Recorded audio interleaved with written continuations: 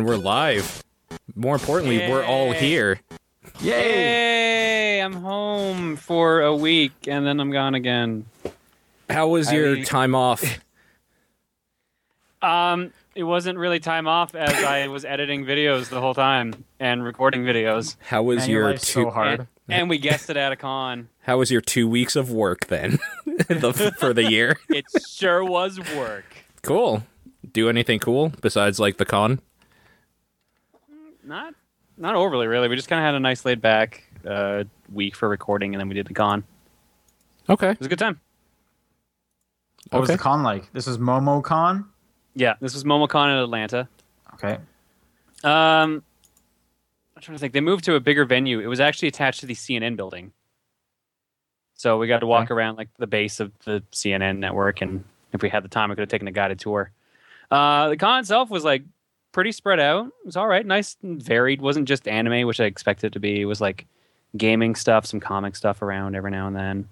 They had a laser tag arena set up. Did you play? No, sadly, I didn't have the time. Oh, okay. And when I did have the time, I was too exhausted. So what were you doing during the con that was keeping you busy? Like just running around nonstop. We had a panel on the second day, but their projectors couldn't support any of our gear, so we had to redo the panel at a later date. And by a later date, I mean like 5 hours later. This problem sounds real familiar to PAX. Sort of, except I think at PAX it was our fault, Oh. and at this one it definitely wasn't. Okay. Did you It was tell them actually- ahead of time we need this stuff? I mean, we've run the panel there before, so Oh, okay. we ended up just doing like a Q&A there instead while we were on like this main theater stage. It was live streamed too, which was the worst part. So we're like, oh great, the live stream one is the one that fails. Great. Whose channel was it on? MomoCon's. Oh, okay. I guess that makes sense. So wait, did Yeah. you do 2 panels then? Yeah, we ended up doing Okay. 2 panels. So like originally we were scheduled for like 5 p.m. and then we ended up doing it again at 11. At And night? then they gave 11 at night. Whoa. They gave us another half hour because of the goof up and there was nothing else on schedule. So we went till about 12:30. We weren't staying in town because we were staying with a local friend who it's like a half hour out of town. So we got back home about 2 a.m. and then we realized we had to be back and in the vendors hall at 11 a.m. for another like signing session. Wow. You're busy. Yeah, so we had like no time on that, and then Saturday like we were just all exhausted because we never got any sleep. And then I personally skipped the final day. It was a 4-day con. That's So, like- rough. I don't think I've done a 4-day con before. They're all right. I don't think so. I mean, like Comic Expo here's 4 days. It's been 4 days for a while. Yeah, but I don't think I've ever done 4 days here either, and I live here. I've done 2.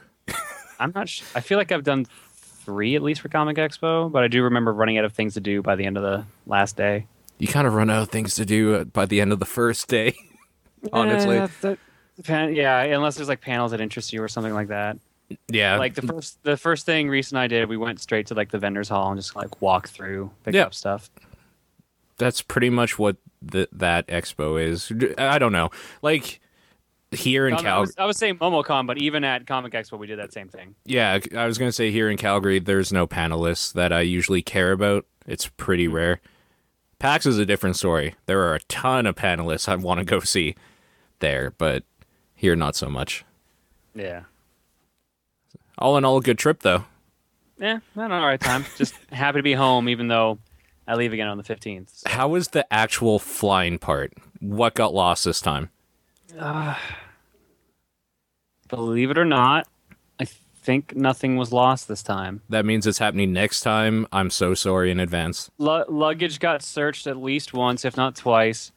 Got the tech controller suitcase back soaking wet. So if something doesn't work, I'll also not be surprised. Nice. Why was it Yeah. wet? Like rain or something? Yeah, Okay.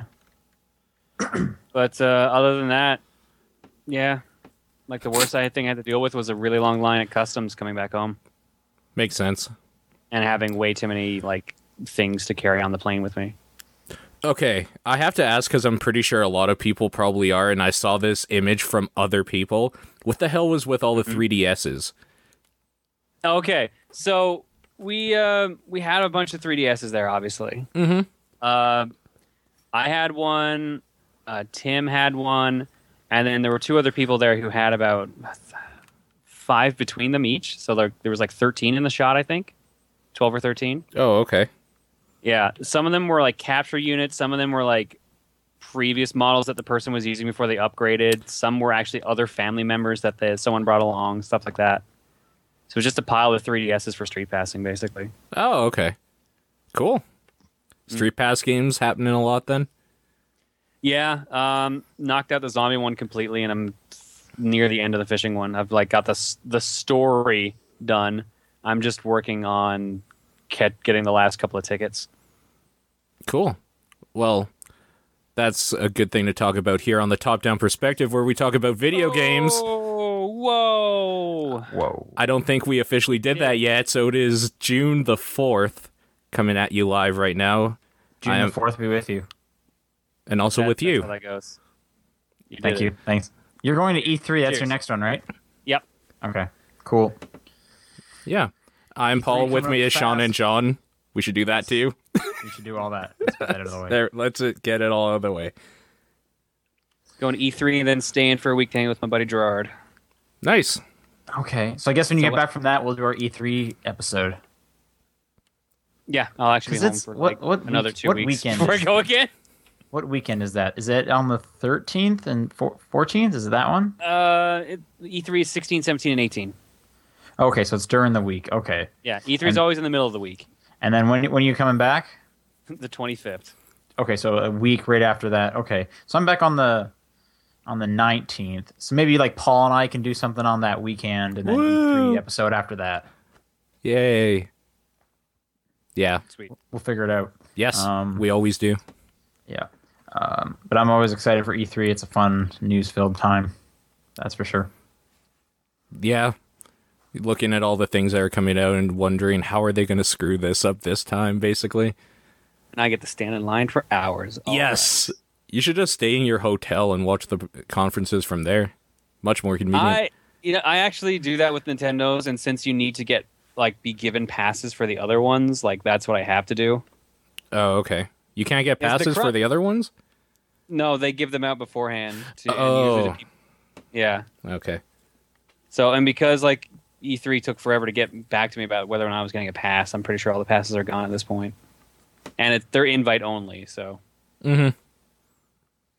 I know that one of my friends got invited back to Nintendo's back when they were actually still running them. He even got an invite to Sony's, but I've got nothing. I got an invite to EA's and Ubisoft's last year, and I said no to both. Hey, man, you should have gone to the Ubisoft one because their PR are kind of weird. You got to get on that list. Usually. Yeah, you got to get on that list of people they trust. Are you going to go to PAX Australia? Can't afford it. It's way too expensive. I would like love to. $2,000 a flight. Oh, okay. God, I would love to go to that one. I don't know why. There's still tickets for that available. Of course there is. If it wasn't so expensive, I'd be all... They still have 3-day passes, in fact. So, ooh. Whoa, you should get on that. 3-day passes are probably more expensive than a flight. To like PAX Prime, like full weekend passes. You might be right on that. Yeah. You might be. I think, like, for me at least, buying 4 days of passes would easily be more than, like, my commute up there. Because it's like a 12... I guess it's the same distance, right? 12 hours for you guys, 12 hours for me? Yeah. Yeah, okay. Cool. Yeah, cool. So with that, why don't we just jump in and say, John, what have you been playing these 2 weeks, I guess? All right. I've been playing the brand new Puzzles and Dragons. I've been playing the Mario edition. Okay, so my prediction is this is like this is it. You're done with games. This is your game. You're never coming out of this. I've actually been playing more Shuffle than I have been of this. This is ridiculous. Are you kidding me? I kind of got bored of it partway through. Of the better one. The Mario one. Finished up whatever I had left in Shuffle. Now I have nothing to do in Shuffle for like another couple weeks, so I'm like going back. The Mario to this one now and then. Is better than Shuffle. How? I don't understand this. I like the problem is I'm at a grinding point in Puzzles and Dragons, which is just boring. That's all you're doing in Shuffle. At least with Shuffle, it's predetermined puzzles, so it's more like, all right, let's figure this out. Well, okay, I guess I'm not at the grinding point in the Mario one, but Where are you? Where are you in Mario Puzzles? That's the thing, is I've been forcing myself not to play it because I want it for my trip. So I just finished the first world in the Mario one. I haven't touched Z. I'm gonna just tell you. Everyone tells me that the Z version's much, much better. The Mario one is like terribly balanced, and you will realize that once you get to the end of World 2, maybe World 3. Okay. I found unintentionally a way to like power level a bit, so I did some of that. But still, my team. How do you power level? There's a certain enemy you can collect that if you like sacrifice them to your teammates, they like shoot up in levels. Okay, what's the enemy? Tell me your ways. It's the coin coffer, like the little, in the 3D Mario games, a little enemy who's like invisible, but you jump on him and he spits out coins. No, he looks like just a giant purse with lips and googly eyes. I'm gonna trust you. All right, they say their name when they show up, anyways. You'll know. Okay. Well, but I'm enjoying it like quite a bit. It's fun. Don't get me wrong. Like I was playing it before we did this. Right. But I don't know. I was at a crummy point for a while. Like, it really feels unbalanced at times. Like I had one boss, just his normal attacks were doing like 1.5 times my maximum health, and my team was mainly around like level 30, which is decently high. So, and are you talking about the Mario one or Z? Mario one. I haven't touched Z yet. I wasn't going to touch Z until I finished the Mario one. Okay. So you were saying you just heard that Z is much better. Yeah, no one in our group, because like 5 of us picked it up when it came out. I know Reese got it, Masay got it, Tim got it, and Chugga got it. So we all ended up playing it. And Tim, I think, actually beat the Mario one before we went home. He was at World 8 on like the last day of the con. I remember that. I'm at World 4. I think everyone else is around. There's like a whole second game to it, though. There's like another 8 worlds. Wait, what? In the Mario one. There's 16 worlds in the Mario one? I believe, yeah, because there was that micro direct, and they even said, hey, now that this game's out, we can talk about it. There's like a whole other half. Oh, shit, I didn't even know that. Which, like most Mario games, there's like a whole other huge section nowadays. So... at least that's what I think I interpreted that from the video. It's been a few days. Maybe it was 1 extra world, or it might have been 8. I thought they said they added an extra world or 2 as DLC, or they were going to. As like no, not DLC. Even. This isn't DLC. Well, I don't think it's DLC. I'm pretty sure it's in the game. But I could be mistaken. Either way, though, don't you just kind of like the fact that there's no timer or like amount you can play? Because that's the thing with Shuffle, right? Like with play hooks compared to but Shuffle also made like a change that makes it easy to hold on to hearts now. And I was at a con where I was getting free hearts all the time, so like I've got 30 hearts in Shuffle that I don't even have to use. I'm just sitting on at this point. Okay. And our hearts are what you play with? It's been a while since I've played Shuffle. So they changed it so that originally, like when you got like Street Pass hearts, you had to use them and then your 5 free ones would kick in. Now it's the other way around. You always use your 5 free ones first, and then the timer kicks back in to give you more. Okay. So now, like, it's just like, all right, I guess I'll just stockpile hearts for when they add new content. I didn't really know Shuffle had Street Pass stuff, but I know there's Street Pass in the Mario one. Mm-hmm. What does that do? It's kind of shitty. You basically just get a profile card, and you can also use whoever they have listed as their helper as your helper in the game. Okay. Yes, that sucks. That's not cool. It's kind of a waste of a Street Pass slot, to be honest. Yeah. I don't know how it is for Z. I assume it to be the same. It would be nice if it was kind of like Brave the Default, where you could use them as like an attack, like a strong attack. Yeah, I know. That would have been cool. I still have my Brave the Default Street Pass on because people still keep coming up to me saying thank you for like having this powerful move as your Street Pass. Okay, yeah, right. Okay, well, I honestly thought this was going to be like your game since you love Shuffle so much, and I was enjoying the little I had played of Mario. I like it. I mean, the other problem is I've been playing another puzzle game that came out that has kind of caught my interest a bit more. Okay. And that's Stretchmo. This was downloaded onto my system without my permission. Nice. Yeah, Nintendo's been doing that a lot lately. It's a little worrisome. I didn't know it was a free-to-play game. They also charged my credit card without me ever giving them my number. What was that for? I think he was joking. I was joking. Okay. Yeah, no. Okay. I would be actually pissed if that Yeah, I happened. was thinking like, wait, yeah, what happened? Yeah, okay. Yeah, Stretchmo showed up. Yeah. Stretchmo played it is yet. weird How because is it different? Because in Pushmo, you are stretching. You're basically pulling it out. So it's a little Pulling it weird out, because goddammit. like Pushmo was like you pulled in and out the pieces, and like but just like back and forth, right? You couldn't pull Yeah. them left or right, right? uh, It's been a while since I played Pushmo. you could not move them left and right. That's correct. Okay. That's one of the things they changed in this one because there's Pushmo, Crashmo where they have the gravity, and I have Stretchmo. Crashmo. I haven't played it, and I've That's- played I'm in the Pushmo same World, spot. which is just more Pushmo. Yeah, I'm in the same situation, but I don't know why. But Stretchmo, like, I caught my interest again, and I've been playing it a bunch. So what's the unique mechanic? You can pull out the pieces basically in two spaces or two squares in any direction, well, except for up or down. Okay, But so because yeah, before you like- could pull them out two forwards and back, so Yeah. it's just left to right is what they're adding. yeah, Okay, and God, is there a limit to? Oh yeah, no, there's a limit to pulling front and back. I forgot. But like you also have to like wrap around the whole puzzle now, so you use like the back of the puzzle to get around and stuff like that. okay, that's kind of interesting. It's a lot more in depth. So you can than, actually like rotate the camera around the structure. Yep. Okay. Yep. That's cool.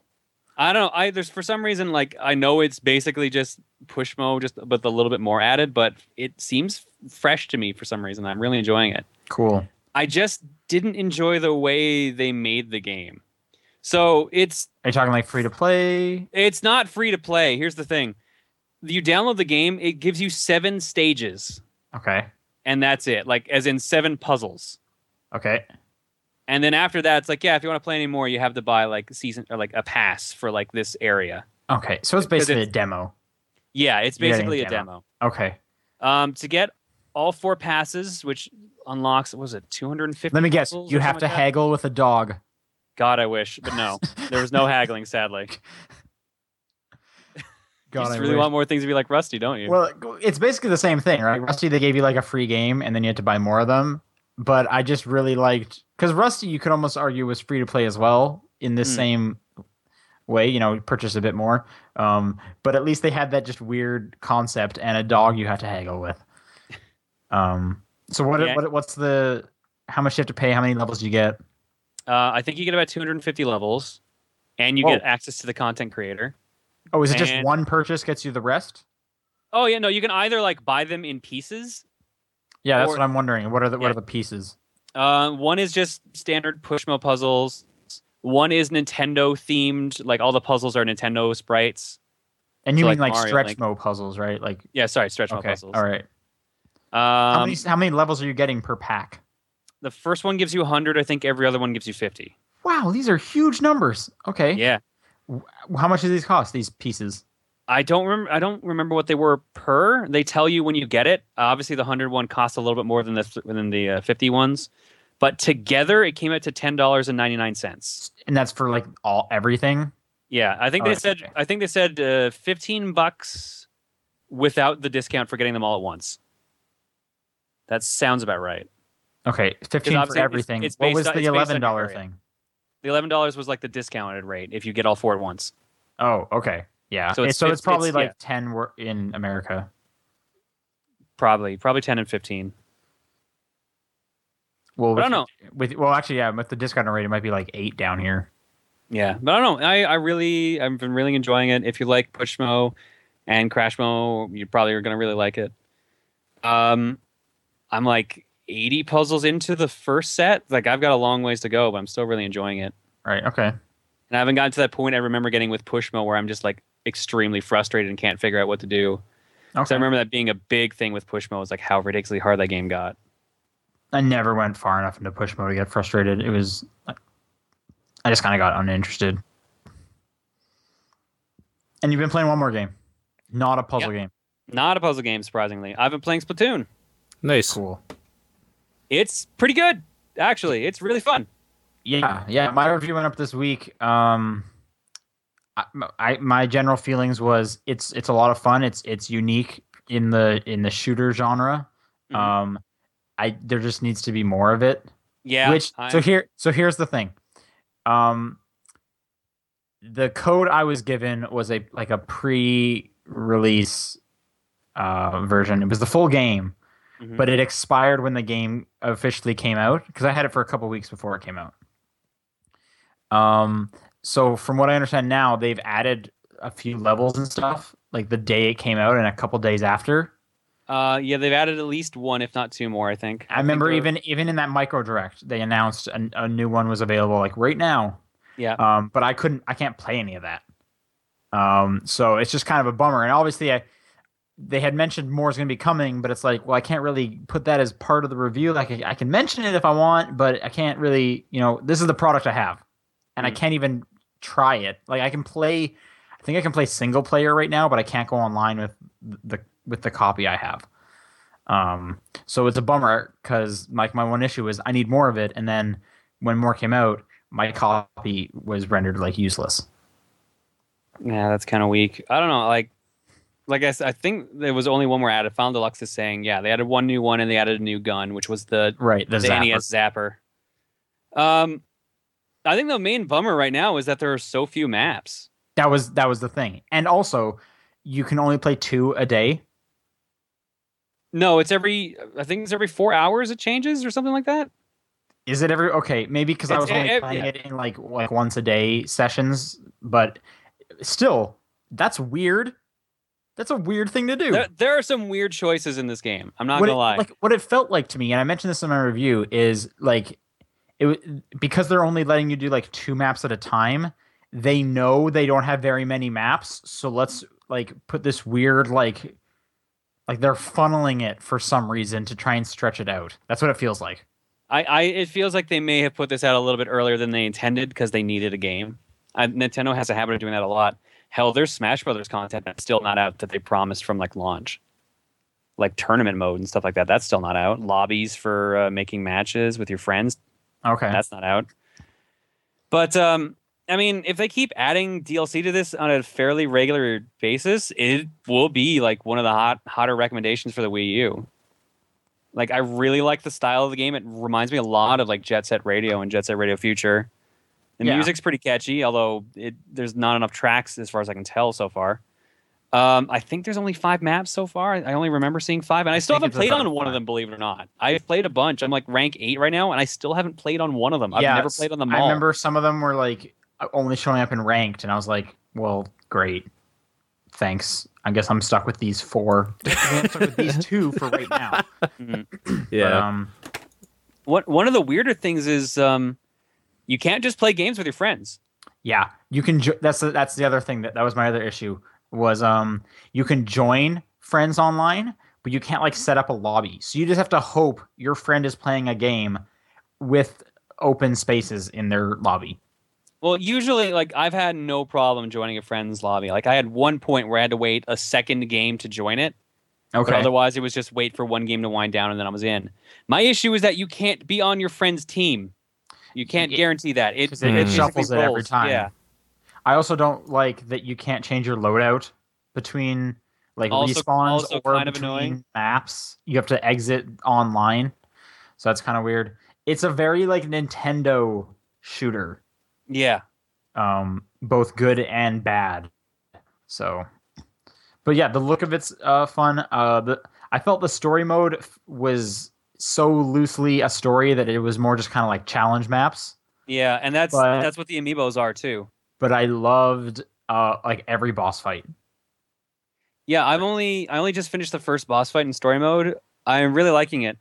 Did you have any access to the amiibos? Did they give you any cards or anything like that? No, none of the amiibos. What do you mean by cards? Like, because sometimes they're giving out like QR cards instead of the amiibos now. Oh, to I reviewers. Wasn't given anything like that. Okay, so I mean, first off, the amiibos are actually pretty good build for these. From what I understand though, the amiibo just lets you do the story missions with the paint roller.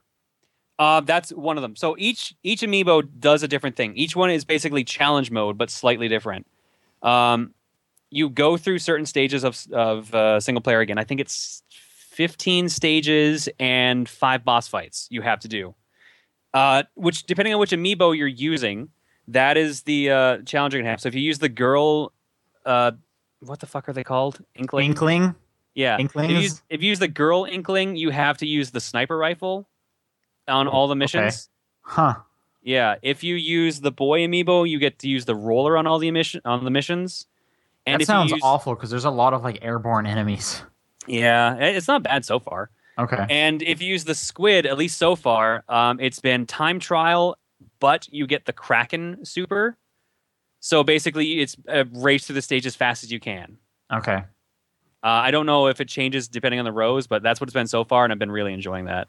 Okay. And every 4 missions you do, so 3 normal missions and a boss fight, you get a new piece of gear. That's actually been pretty good. Like I've got a Predator helmet basically right now. Okay, cool. Yeah, I didn't get that stuff. I just played through the story mode as is, but and this was kind of a weird thing that I really liked about the story mode.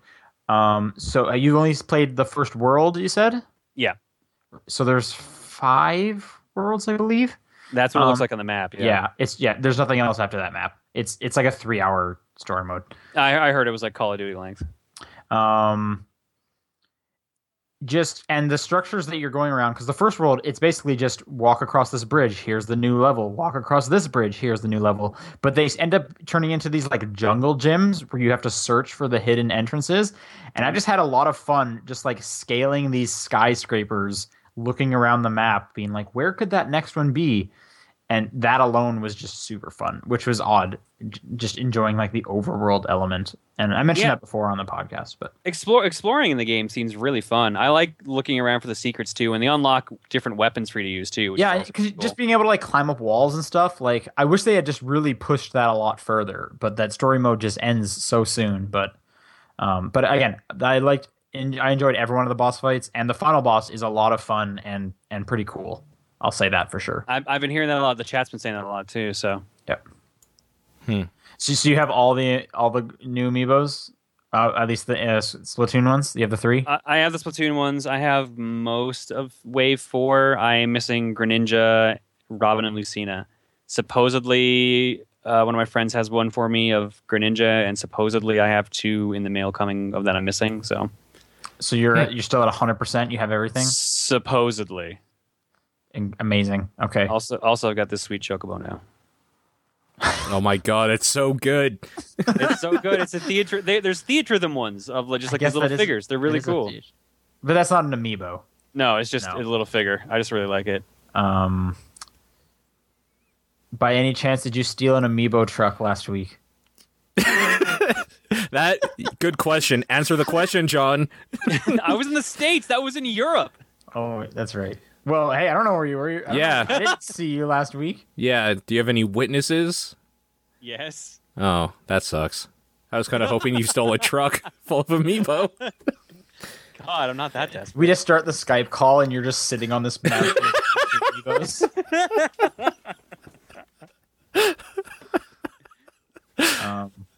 Yep.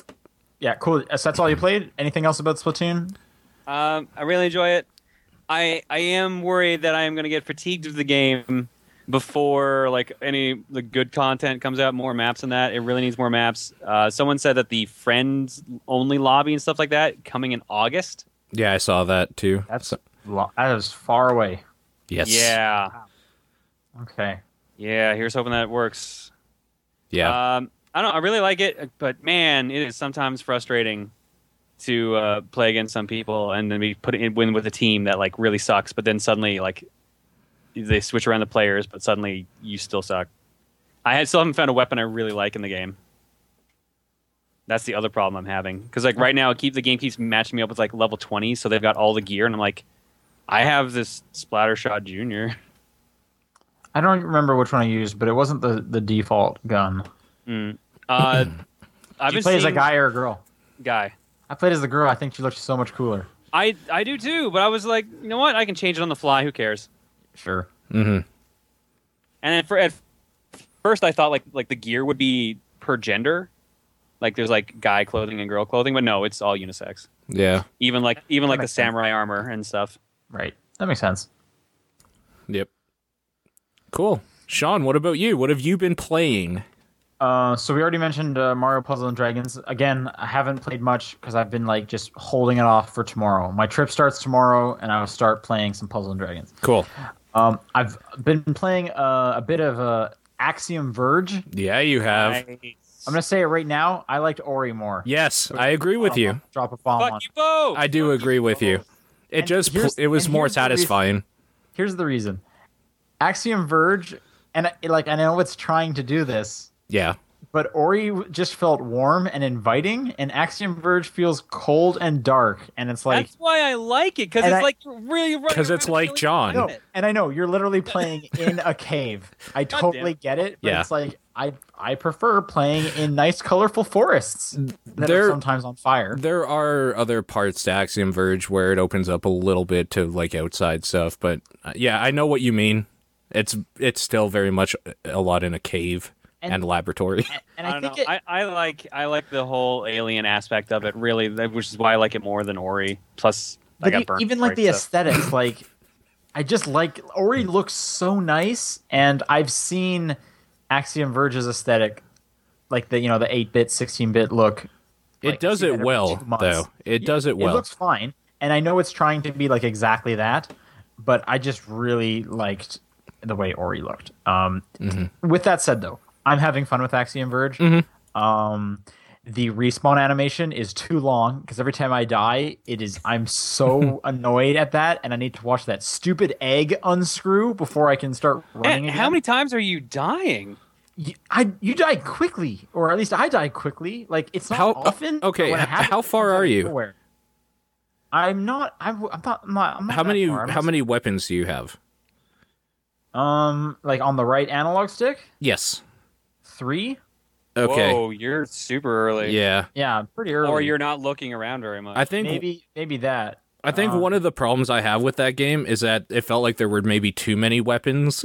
Dude, there are so many weapons, but I found myself favoring like 3. That's what the problem is. There's like 2 or and- 3 that are really good, and the rest of them just felt like maybe filler.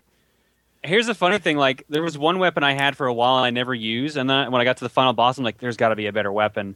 And I tried, like, this specific one, and it just destroyed the boss. Which one? single-handedly. I'm like, flamethrower. Oh yeah, okay.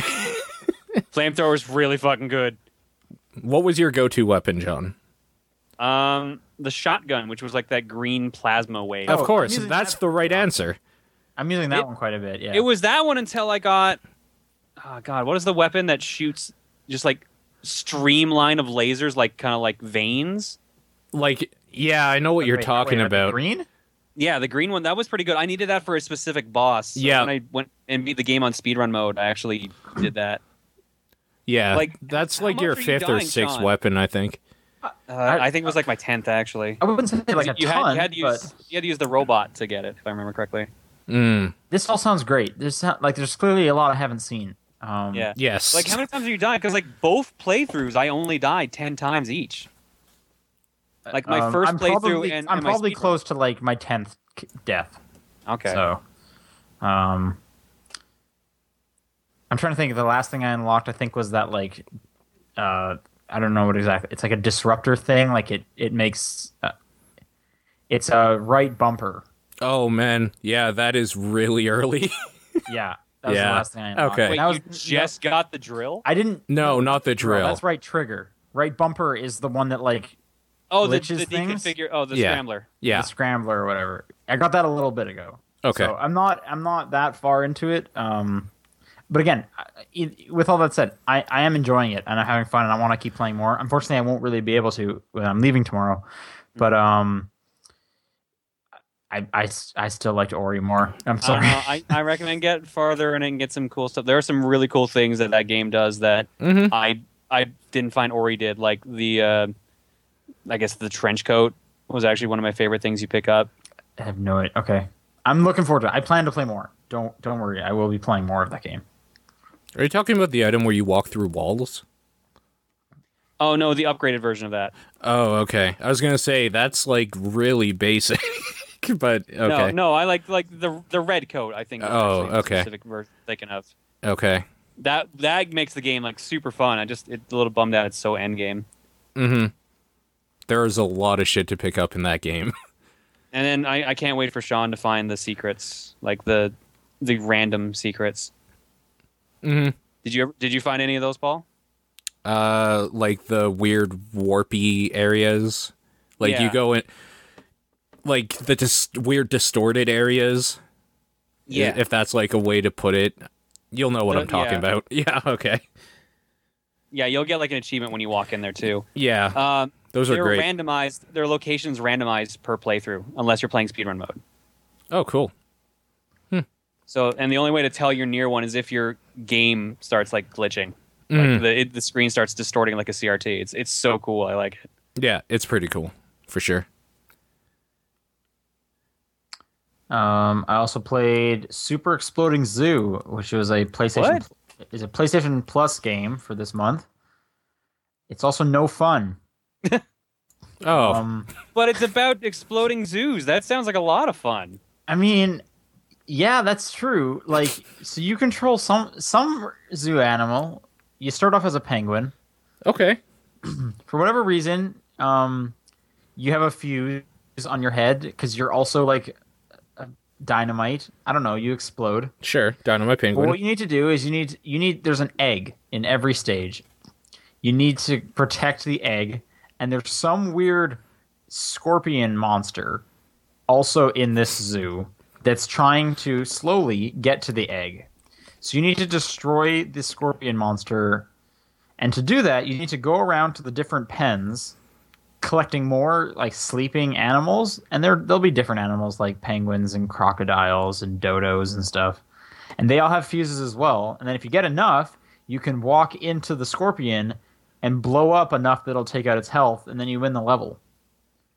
And it gets a little puzzly when they're like, well, these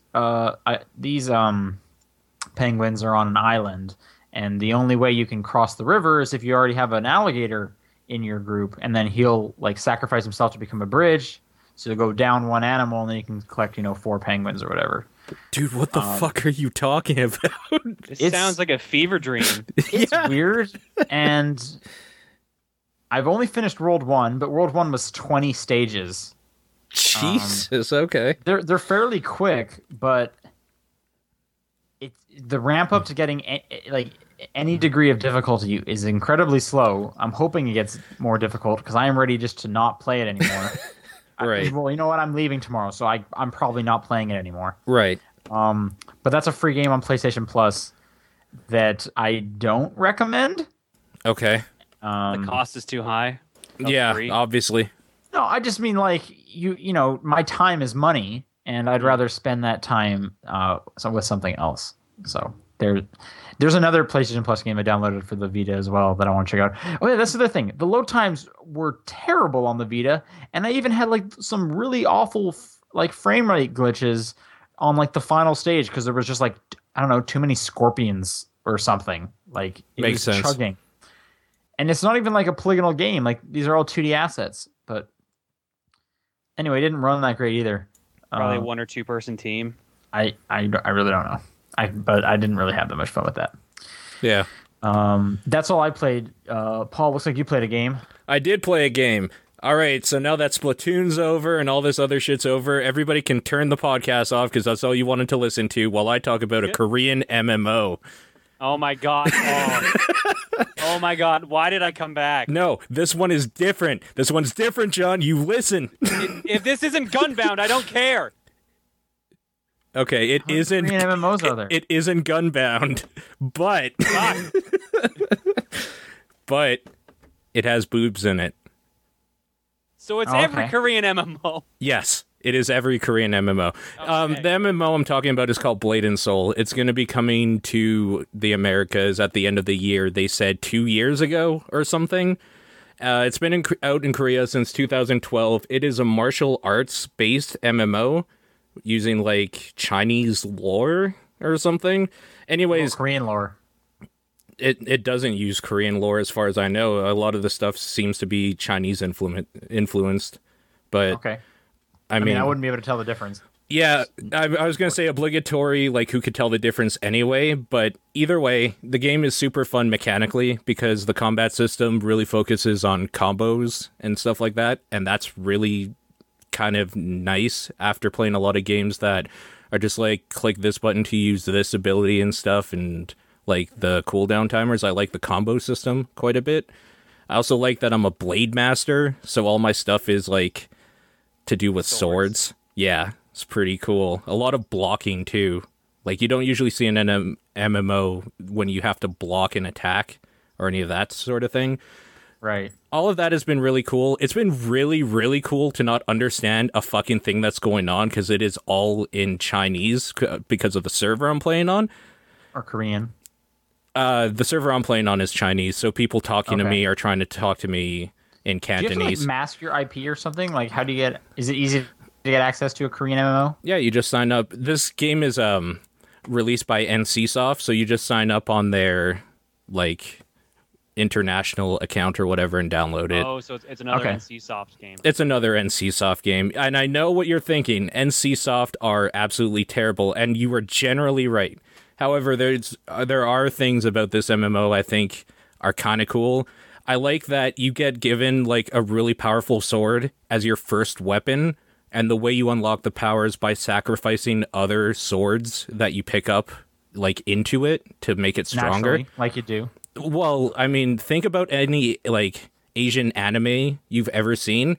It is basically all the bullshit from like that sort of culture or whatever, like that fan servicey stuff. Mario Puzzle and Dragons, and I sacrificed that Goomba to my Paratroop Koopa Troopa. There you go. You basically played sacrificing. You basically played it, yeah.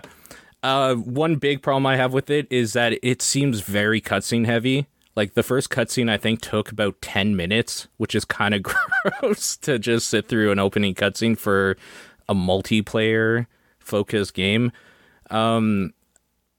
But yeah, man, I don't know. There's a gambling system in it, which I really, really like because you always win. It just depends on if you win something that you actually want or not.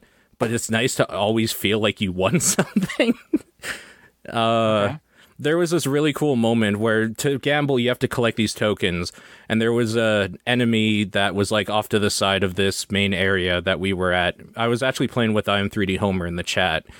And we kept farming him for these tokens, but at the same time, like other Japanese or Chinese people or whoever were playing with us would jump in as well. And that's when I realized that the international language is gambling because we all wanted those tokens so we could get free shit and we would help each other out without having to talk to each other for it. And it was amazing. It was such a good time. That's a really sweet story. Yeah, I know, right? Gambling brought you together. Gambling brought us all together. Exactly. Yeah. But in all seriousness, I think what I like about it is that it feels like let's not be around the bush. It's still an MMO. It is going to have. It's basically like on the mini map. This is where your next objective is. Kill these things. Come back for a reward. It's still that. In fact, it's so much that you can play the game without understanding what the quest text is. Like. Sure. So you go to an area where it says on your mini map you kill a bunch of shit until it says completed. I would assume it says completed anyways. And then you go back, hand in, and get stuff. So it is very much that, but it feels different in a weird way that I can't really explain unless somebody has played a few different MMOs in their time. Like a lot of the stuff now feels very much like with what Final Fantasy XIV and Guild Wars 2 and that stuff do. And this is kind of a fresh take on that. Like, it's not fresh because it's old, but it's different enough take on that. It's not very streamlined, but I don't know, man. It's that combat system, I think. Are you enjoying your time with this game? I don't know, man. I'm trying to... Okay. I really like it mechanically, but I can't understand anything that's happening in the fucking game to tell you if it's worth your time or not. Okay. Besides the gambling. Are you continuing with it? I haven't been. Like, I spent about 4 hours in it one night, and I haven't even gone back in yet, but I want to, and that's probably good enough for now, because I've played a lot of MMOs where I just stopped wanting to after one session. Okay. Yeah. Yeah. So are you watching the anime for this game too? No, I probably should, but a bunch of people have said it's apparently not very good. I don't know. I would assume you probably shouldn't then. Yeah, I don't know. I'm not generally into a lot of anime just randomly anyways. It has to be something kind of special or like something I'm really into for me to watch something through. And like, let's just be honest, I don't know what the fuck's going on in the story or anything in this fucking game anyway. You didn't watch the anime, so it's your own fault. It might be because I didn't watch the anime or that I can't speak 3 different dialects of Asian languages. It could be something like that. Anyways. Gotta watch that anime, gotta read the manga and the book series.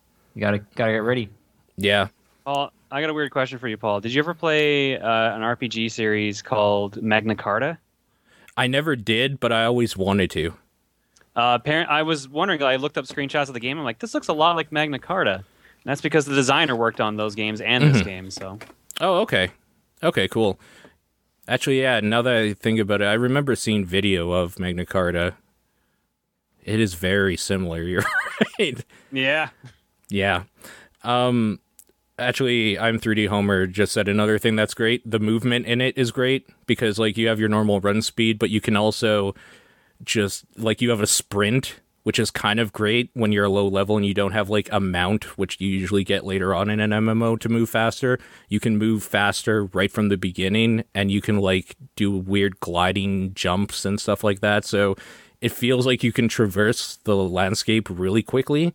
And that's kind of really important because one of the things that you get bored of the most in these games is getting from point A to B and then back to A. And that doesn't feel like a chore in this, which has helped out a huge amount. Speaking of movement, have you been playing any more Witcher 3?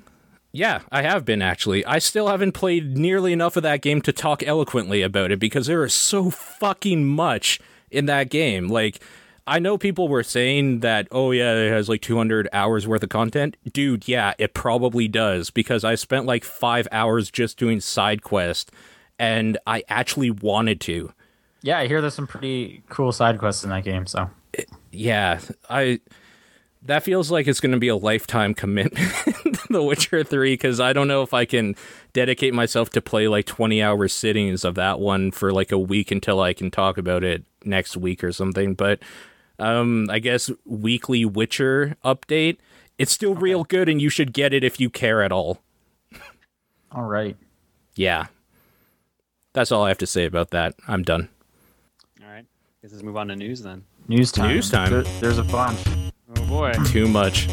Some of these are we'll just blow through. First one, there's going to be a new update to the Xbox One controller with a 3.5 millimeter headphone jack, which is your standard headphone jack. So like the PS3, you'll be able to just plug like a normal headset into it. That's great on one hand. On the second hand, now my cool like day one 2013 controller is junk. You can buy an adapter for the old Xbox One controllers, but it's like an extra $25 if you get the old one. So I guess if you're planning to get a controller, wait for the cool new one, because I love being able to plug just my like iPhone headphones into my PlayStation 4 controller and listening that way. And that's probably why they're doing it, because people enjoyed that on the PlayStation 4. I guess something closer to you guys, Twitch bans AO games. Which I'm surprised this wasn't a thing to begin with. That's kind of what I thought when I first heard of this. I think it's just they made it official basically because they were already banning like Honey Pop and like most dating sims or stuff like that. Yeah. It seemed like this was for hatred. It is specifically because hatred came out that they did this. Makes sense to me. Yeah. So rather than risk any problems or whatever, or any like of that language that could be misinterpreted, they just straight up said no. No AO games ever. And they actually do have a list of specific games you are not allowed to stream. I'm just looking for the list now as we talk it because I lost it. It makes sense though, because like they run ads, and I'm sure a lot of people sponsoring these or putting the ads up don't want their product being associated with, whatever AO related content. So, that makes sense from that standpoint. What can you do? Like, are people like switching to Hitbox? Can you stream Hatred on Hitbox? You can stream Hatred on Hitbox, yes. Okay, there you go. So you can still get your Hatred needs if you want.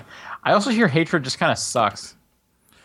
It looks like a bad twin stick shooter or something. So I don't particularly like those something. Anyway. All right, I'm looking at the list of AO rated games on Wikipedia. Okay. Who the fuck would stream the majority of these games to begin with? Well, I can give you the list of prohibited games that Twitch has set out right now, and that's BMX XXX, Dramatical Murder, Honey Pop, Sakura Spirit, Sakura Fantasy, Second Life, and Cobra Club. In addition, we also prohibit... Why BMX XXX? There was I guess certain versions weren't censored. I forgot about that, yeah. They added some too here. They added some here. So in addition to the above, we also prohibit all versions of games rated adults only, including Hatred, Fahrenheit, Manhunt 2. Right, so, Fahrenheit was in there, which is But they weird. also say mature rated versions of those games are allowed. Yes, that's right. Only the adults only version of those games. Yeah, so because San Andreas is also on that list. Mm-hmm. One of the kind of interesting arguments was things like in Australia where there is no M rating, it just goes immediately to AO.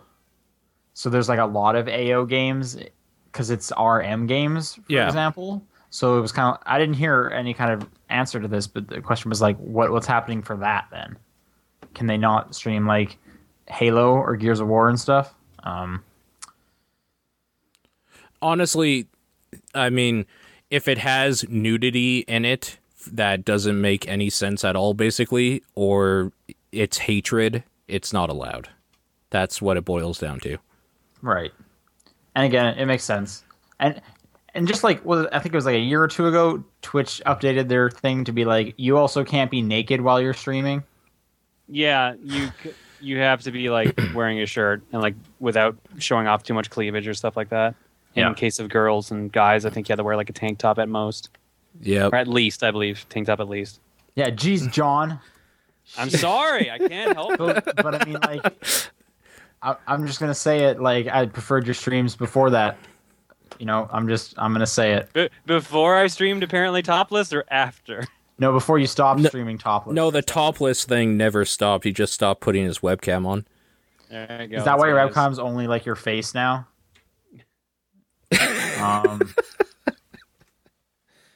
There was a rumor that the next Nintendo platform, the NX, is going to use Android, and then Nintendo came out and said, "Nah, son." Yeah, that seems silly. Mm-hmm. It does. It was just kind of a bit of a heavier rumor because Nikkei was mentioning it, and they're usually kind of pretty on point, or Nikkei, however you pronounce it, the Japanese outlet. But yeah, Nintendo came and said, no, that's not going to be the case. Which makes sense, because they always do their own stuff. We have the games for gold, games with gold for June. There's 4, so on the 360 it's Just Cause 2 and Thief. Those are great. And on the Xbox One it's Massive Chalice, which I'm excited for, and Pool Nation FX, which somebody please remind me. It's been on there for 3 months Was now. that not already a Games with Gold game? It's been on there for 3 months. When I saw that, I was like, are you kidding me? This is crazy. Really? Yeah, the article even says Pool Nation is being offered for an extra month. That's incredible. I guess people were just so excited about that fact. They were like, I'm sure we haven't reached the entire target audience for Pool Nation FX, so we'll help people out. Games with Gold continues to just impress with how shitty it is. I am excited for Massive Chalice, though, as a fan of Double Fine and Brad Muir. You can buy it now, apparently. Okay, because it came out June 1st. Yeah, you can already get it. Right, so that for free. Going to something a bit more interesting, Nintendo put out a micro direct, or a direct micro, whatever they're calling it. Nintendo Direct Micro, Okay. in which Bill Trinan was Tiny. Okay. They announced a bunch of like kind of 3DS games, including they mentioned Bravely Second again. They gave it a subtitle. I can't remember what it was. Another Dr. Mario game, a new Chibi Robo platformer, which actually looks pretty cool. And they also showed off the next Mario and Sonic at the Olympics game. Who's excited? Not surprised by that. Get hyped for some Mario and Sonic at the Rio 2016 Olympic Games. You can play golf. That was a thing they mentioned. What was the other sports that I hadn't seen before? Oh, rugby. You can now play rugby with all your favorite Mario and Sonic characters.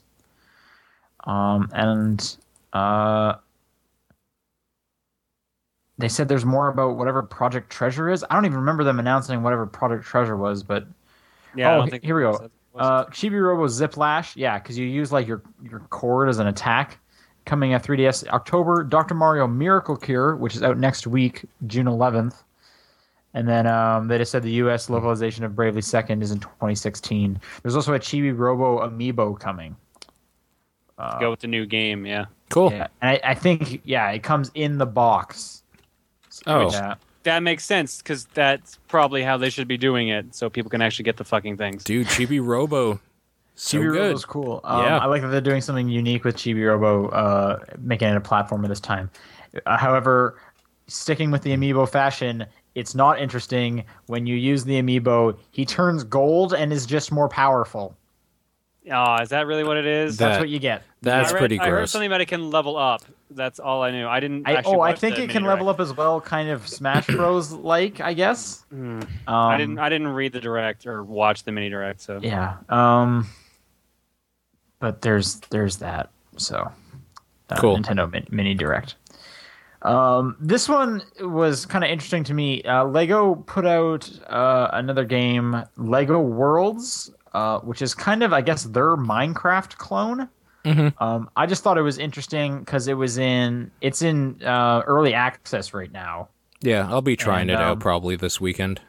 And I just thought, this like the biggest like high profile game that has gone early access? Because usually it's like indie games, but now this is Lego. yeah, I'd say it is.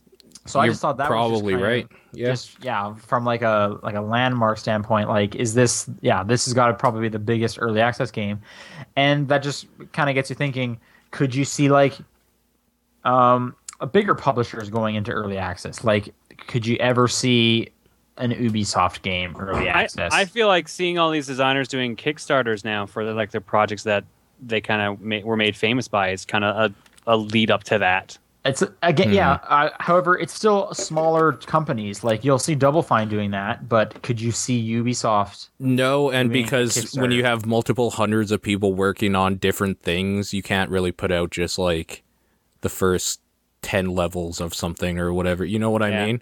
You have too many people putting their hands into it. The smaller things, yeah, for sure. So, like you said, Double Fine, and I'm trying to think of some other ones. I'm trying to think of like the biggest developer that's kind of done an early access thing, or I think Double Fine is it's the Double biggest. Fine or Harmonix, right? I think Double Fine's yeah, I bigger, didn't probably. It could be bigger. Although I don't Harmonix know. is probably gearing up with Rock Band 4. Yeah. So I know they definitely downsized after the Rock Band went away, but during the Rock Band's prime, there was like 200 of them, I think was what I was hearing. But anyway, yeah, Lego World's on early access. It's like a Minecraft-like thing. I'll try that out. That was just kind of interesting. Yeah. We mentioned this a few weeks ago that there was a possibility of a 1 terabyte Xbox One coming about at some point this year. There is now, looks like there's going to be a 1 terabyte PS4 coming about. Cool. They both need it. You know, Both need it. the last time we were talking about this, I thought you were crazy, and then I checked my Xbox One, and I was at like 90% full. Yeah. And here's the secret. Here's the secret to getting all your space back. Delete Master Chief Collection. Yeah, it really is. It really I was going through, and I was like, I'll clear some stuff out, and then I went to Master Chief, and I was like, this thing is huge. It's at least Goodbye. 50 gigs, isn't it? It's something like that. It's 40 or And now like that. They've added ODST. So, Yeah, which reminds me, I got to figure out how to get my ODST code. You should have gotten a message on your Xbox. Oh, on the Xbox. I haven't turned on the Xbox One in like. Yeah, well, it might be on your Xbox Live account if you just go to Xbox.com. But yeah, mine was. I was able to just pull it up on the Smart Glass app and then redeem the code and then cancel the download because I don't need that on my system. Although whoa, there goes my mic. Although ODST is a Good call, Sean. There's the code. yeah, that is my favorite favorite Halo. Yes, it's good. There was a source that mentioned that Dark Souls 3 will be getting announced at E3. Okay. I guess Paul, excited? Yes. Always excited for one of these games. It just seems so soon after Bloodborne. Yeah. It seems so soon after Dark Souls 2. Dark Souls 2 did only come out March of 2014. So Yeah. it's real soon. It's just being announced, so it could be like coming out 2016. I think they're probably trying to keep up on the hype because Dark Souls 2 did get a lot more people in. Like Demon Souls had a cult following. Dark Souls got more people in. Dark Souls 2, a lot more people got in. And now Bloodborne is doing the same thing because it's basically the only reason to have a PS4 right now. So I think they're riding this hard action RPG train right now. What's next? Steam announced their refund program, and I believe it's already in effect. I guess the main point is that you can file for a full refund of any game or software within 2 weeks following its purchase, so long as you haven't used it for more than 2 hours. Yes, that's right. Also works for someone- pre-orders. That's cool. Yeah. And I guess there's no way you would have been able to use it for 2 hours at that point. Right. It seems pretty obvious you should be able to do it for pre-orders. But I've actually gone through a refund process on Steam back when I bought Saints Row 4 and it wouldn't run on my machine for whatever reason. And it took me a while, but they did refund it. And they're like, we don't normally do this. Yeah. But I guess now they will do it. So again, yeah. Well, this is to be an automated process. You will not go through a support ticket or anything. Yeah, no, I had to go back and forth, email people, and try this, and nothing worked. They were like, okay, we'll just do it. I don't know what else could happen with like super short games like the Stanley Parable, though. They are going to take advantage of it. I'm sure some people will take advantage of it. So I bet they can't coming to that 2 hour time was a bit contentious, but try to be a good person, I guess. Although I'm trying to think of I know there's smaller and smaller games showing up there, but I can't think of a ton of games I've played lately that were less than 2 hours long. That is true. So Stanley Parable, I think, is the most recent one that comes to mind. Yeah, I'm trying to think of anything that would have been less than 2 hours that I've played recently. And even Stanley Parable, if you dive into it, it'll last you more than 2 hours. Yeah. But I guess the big announcement yesterday was Fallout 4 was announced. Yay. Yeah. Everyone kind of saw it coming. Yep. But yeah, this is coming. PC, PlayStation 4, Xbox One.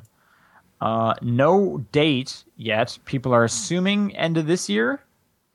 I didn't watch. Really? For a Bethesda game? Yeah, it seems optimistic.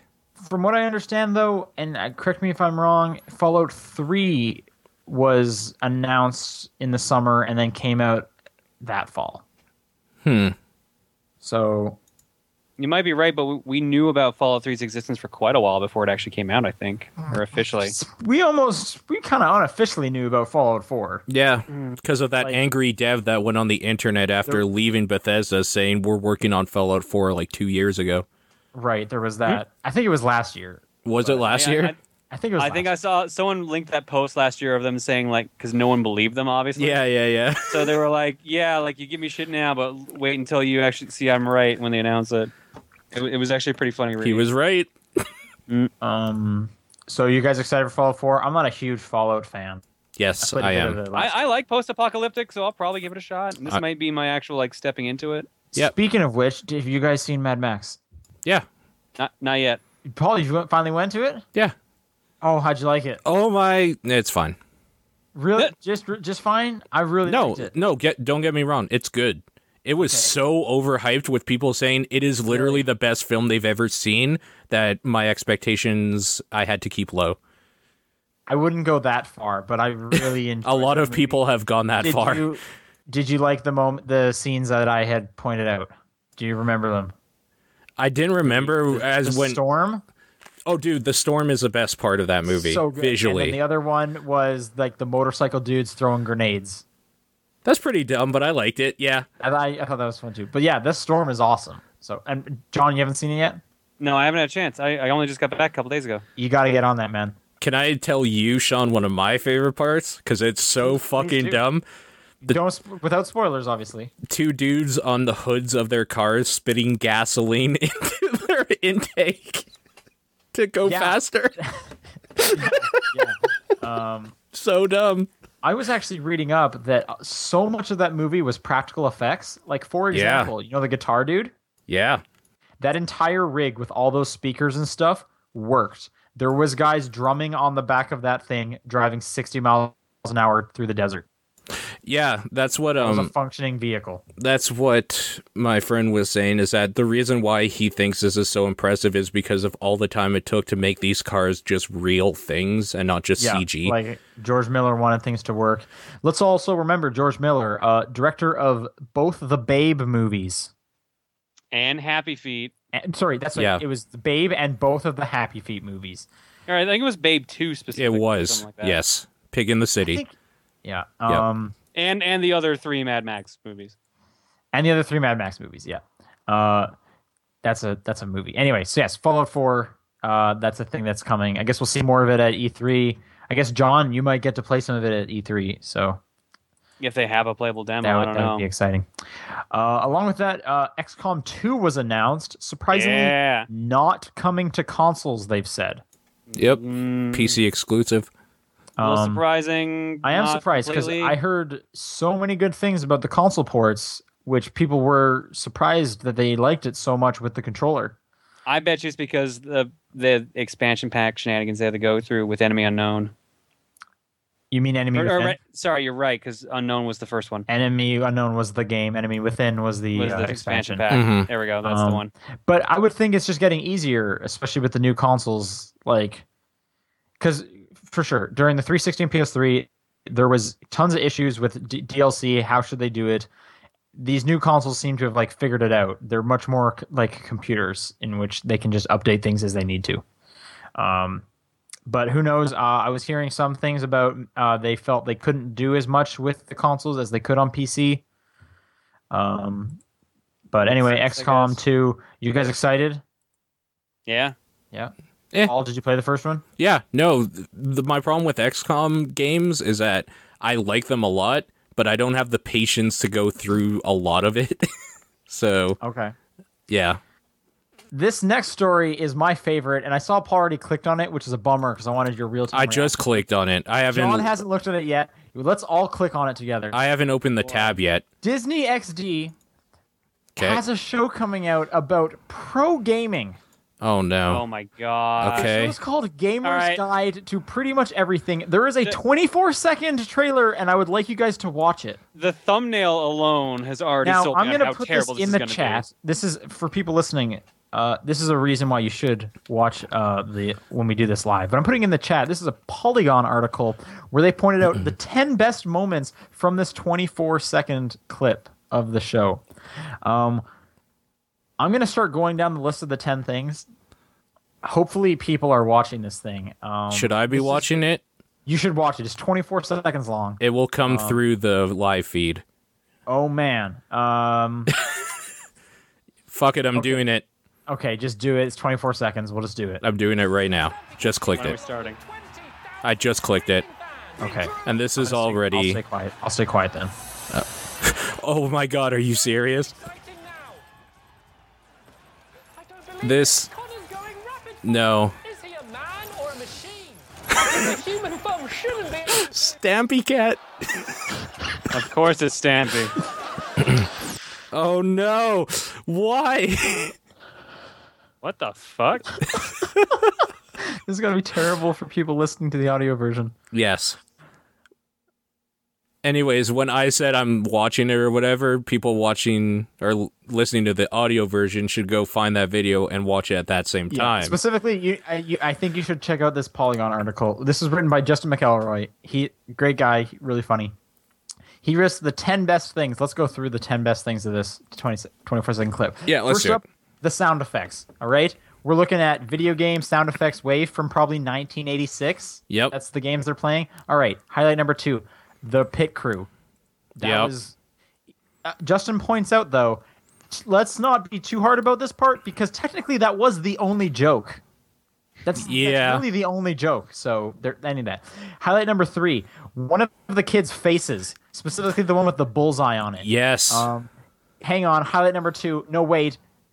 This kid's face, the guy with the glasses. Yes. All right. Highlight number 5. Kid beside, I guess, the main character wearing his headphones wrong. Yep. Whatever that for. Highlight 6. The expression going rapid fire. Wait, why is he wearing his headphones wrong? Well, it's just like not on his ears. Yeah, but I always have one headphone off my ear so I can actually... I'm pretty sure that one's actually done for, like, to hear what the announcer's saying or something. Okay. Yeah. Okay. But no, like, it also does kind of look goofy because he's pretty engrossed in the game, too. Yep. Again, yeah, highlight 6, the expression going rapid fire, which you guys know who Stampy Cat is? That's a thing. I've actually met him.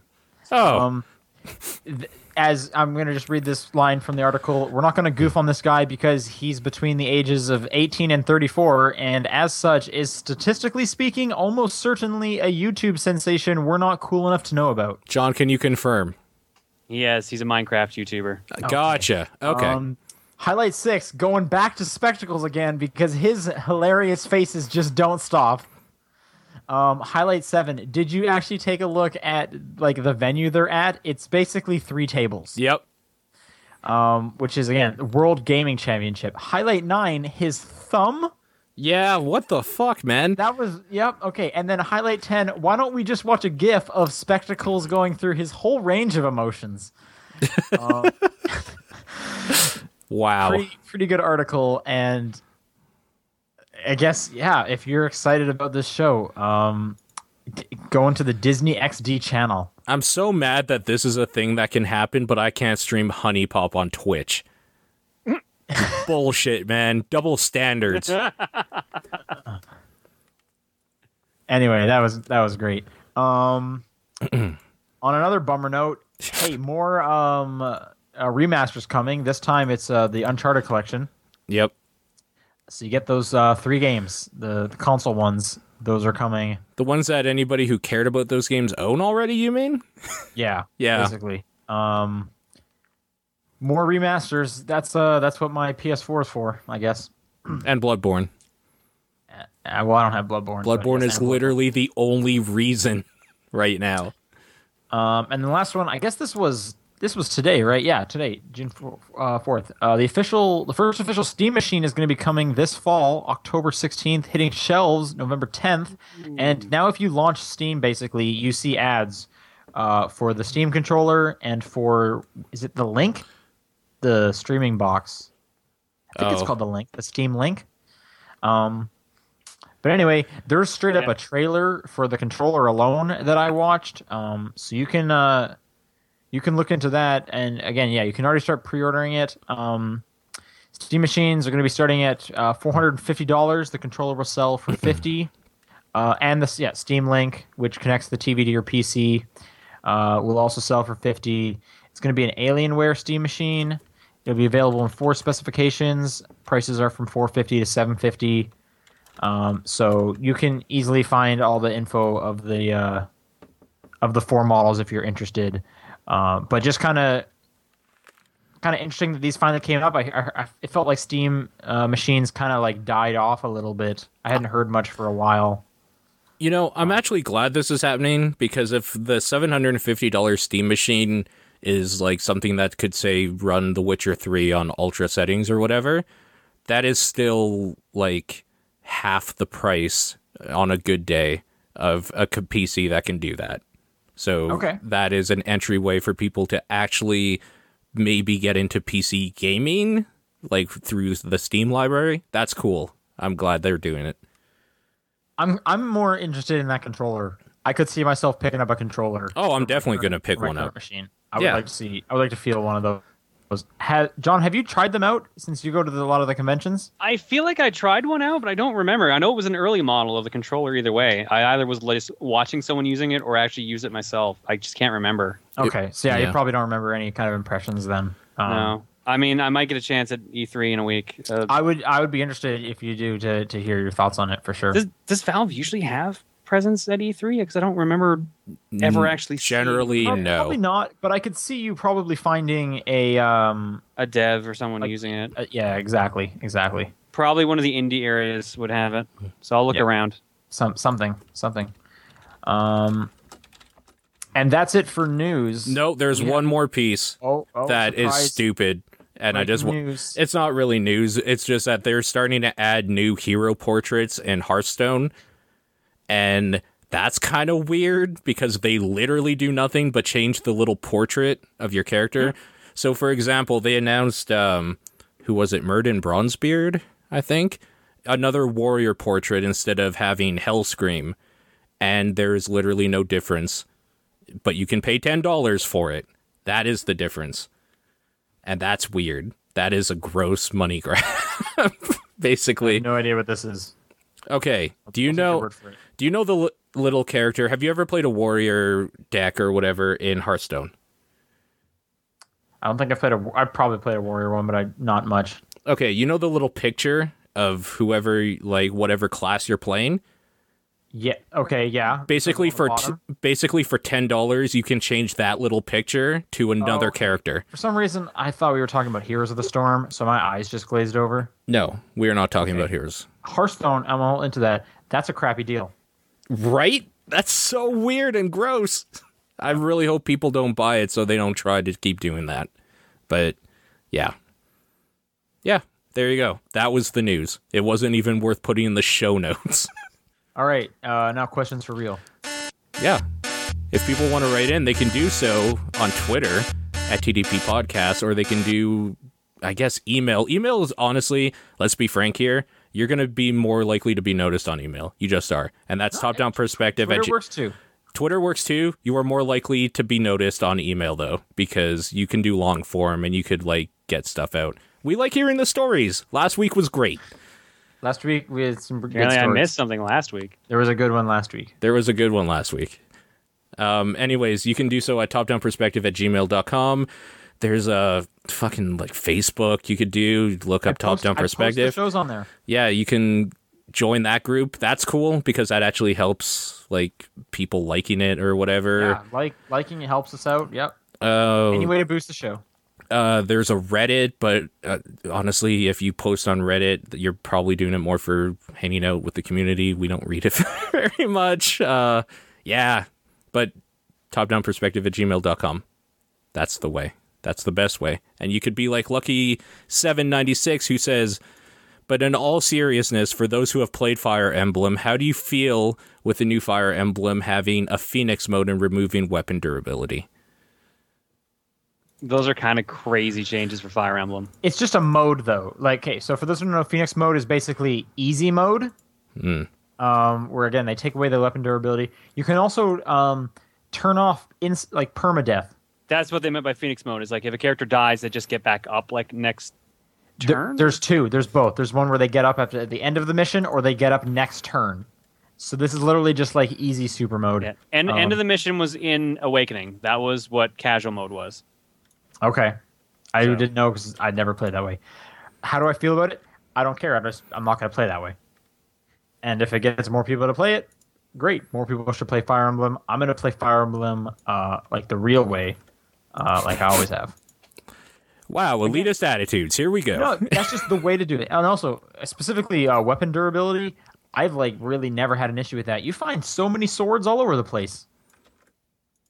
So I'm fine. Okay. Cool. James writes, I'm pretty sure you've gotten a lot of questions that state, what's your favorite blank or the like, so I'd like to put a sort of twist on that question like that.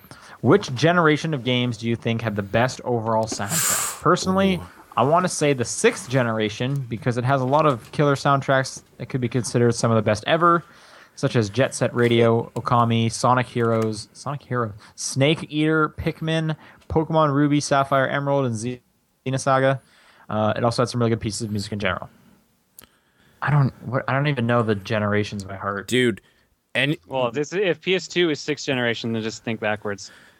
if, like, I'm just trying to think of the best way to say this.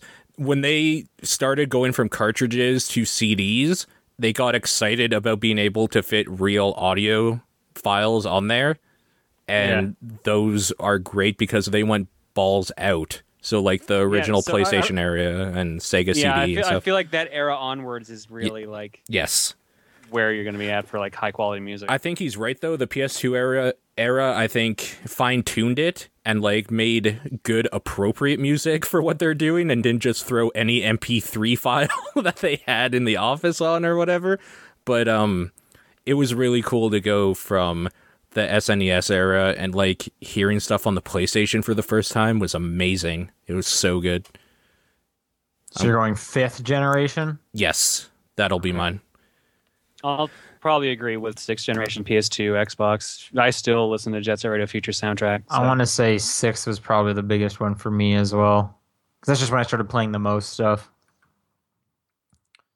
Fair enough. Yeah. Good question, though. Joey writes in, "Hey guys, glad to see you all back together, if only for this week's show. Just a few quickish questions here. 1. What is the weirdest question you can ever remember hearing from a GameStop customer, whether you were working there or not at the time?" This is all you guys, I think. Yeah. I'm just trying When to I was think thinking now. about this, there was something weird about like a Game Boy Advance, but I can't quite remember what it was.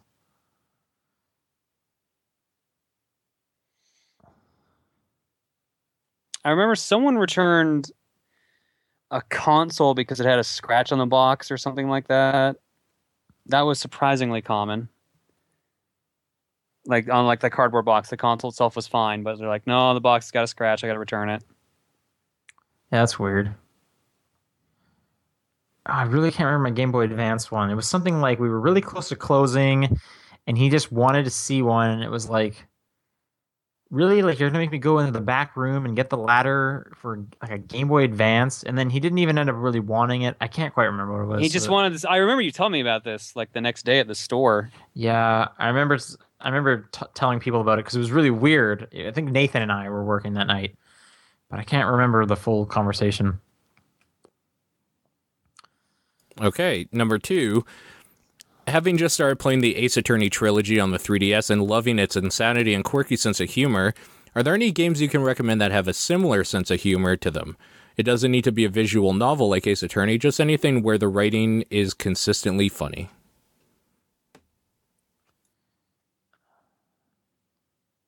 I thought Lego City Undercover was pretty funny.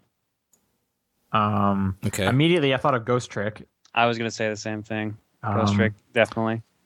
That's because it's the same team. It's the same team. I'm trying to think what are the games I think that are like the funniest. There was something I played somewhat recently where I was like this. Oh, Wonderful 101, I think is one of the funniest games I've ever played. And it'll be kind of similar humor as well. So I would highly recommend Wonderful 101. Okay. Anything else for you guys? Funny games. So I'm trying to think of right now. Just Cause 2 is funny, but it's a different kind of funny. Mm-hmm. It's not really the writing style or anything. Kid Icarus Uprising's writing was pretty funny. I don't agree with that, but okay. All right. Really? Also, All just right. like not fun.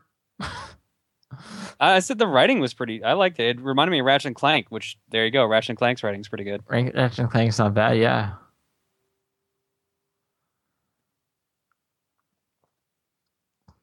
Stanley Parable. Why the fuck did I not even think of Yep, that's a good one. And they're saying Portal and Portal 2. Those are great for Yeah, that. Stanley Portal and Parable. Portal 2 are a little interesting because depending on who you talk to, you might have heard the joke so much online that they might lose power. I know at least one person that will not play the games because all the humor has been ruined for them because of the internet. Sure. Mm-hmm. Sure. I feel like there's probably a really obvious one that I can't think of, and it's making me mad. whatever. Third question. Yeah, I'm just grabbing it here. You ever dig through any things you had as a kid or used to collect at some point and find anything that turned out to be super rare or valuable? Like, I was going through my old Pokemon cards the other day and happened to find a first edition mint condition holographic Charizard card that I probably just found randomly in a pack as a kid. P.S. John, if you end up having a Pokemon wing in your museum, I'll gladly donate this. That's quite the offer, John. A holographic Charizard. Mint To be fair, condition. Those cards were worth a lot. I remember those were big even back when I started first collecting. I don't think I have anything that's super rare or valuable. Some games I've collected, that's it. Let's get real. He has to have a Pokemon wing, right? In his museum. I think so. Yeah. I mean, especially now, he has this awesome thing to start it with. Because there are so many things Pokemon-wise you could collect. You could probably fill a wing in a museum. You could easily fill a museum. You know what? Sure. You're right. Yeah. I mean, I probably have some old games that are rare now, but nothing like major that is like sticking out. Yeah. Maybe even some random trading cards too, but nothing major. I had one of those poison steel slammers from Pogs. Man. That thing was like maybe worth $1 back in the day. It might be worth like 10 now on eBay or something. That's probably the thing, is I probably have something that's worth just a little bit more than what I paid for it, like Crazy Bones or something. Oh, Crazy Bones! The original amiibo. Kind of. I know. Crazy Bones. I remember Crazy Bones were banned at my school. Yep, because it was gambling. And it was just you'd play for keeps, and then kids kept getting upset because they would lose their toys. That's right. Yeah. And with that poison steel slammer, I stole all the Pogs until some kid actually stole them from me. I have my Crazy Bones in a little carrying case that's a coffin. It was a crazy. Yeah, those were the carry cases for those things. I remember that. Yeah. Crazy Bones are weird. Yeah.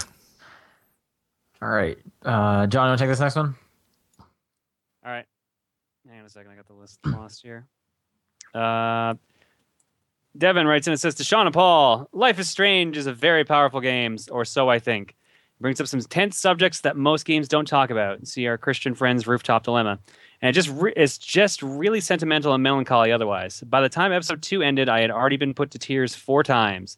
So my question for you guys, how do you deal with all the raw emotion of Life is Strange throws at you and brings out to you? I drink heavily every time. That wasn't a joke. No, it doesn't hit me that hard. In fact, I don't think any games ever brought me to tears. I'm sure there's been one that has for me. I just don't know which one it would be, so I'm trying to think now of. I mean, I've gotten emotional at movies or TV shows before. I don't think any game's done it for me though. The ending of Snake Eater is pretty good. Talking about the boss and he salutes you, you're just like, oh my god. Sure. Like, I'm not saying there aren't emotional moments. Snake. I'm just saying they haven't hit me like that. So I guess I don't have how do I deal with it? I guess it's not much of an issue for me with Life is Strange, really. It's not even over yet, I think, is the thing either. Like, for me, I just want the next episode. So there aren't really feelings of I'm really like depressed or this is kind of sad or something. It's more like I need to see how this story ends now. Yeah, I think what you're kind of saying is like an excitement. Exactly. I get excited with the games too, especially like with that, and then I'm always I know I'm gonna get to talk about them on the podcast, which is great for me to do. Dude, the ending of Final Fantasy X is kind of depressing. Not gonna lie, that one hurt a little bit because it's just like my main character. What? Even though I hated him with a passion, holy shit. John, there's like a PS here. Oh yeah, this is why you want me to read it, huh? I can read it.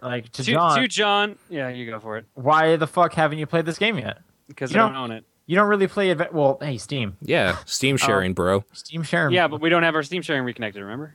Okay, we'll do that. Yeah, we should get that Either way, done. you don't really play adventure games. So it's not really these aren't really your genre. And I've heard it's good, but I just haven't had the time to really be playing much. I've only had the time for handheld stuff. sir, I know that's like. So- All right, I'll take this next one. This massive one. All right.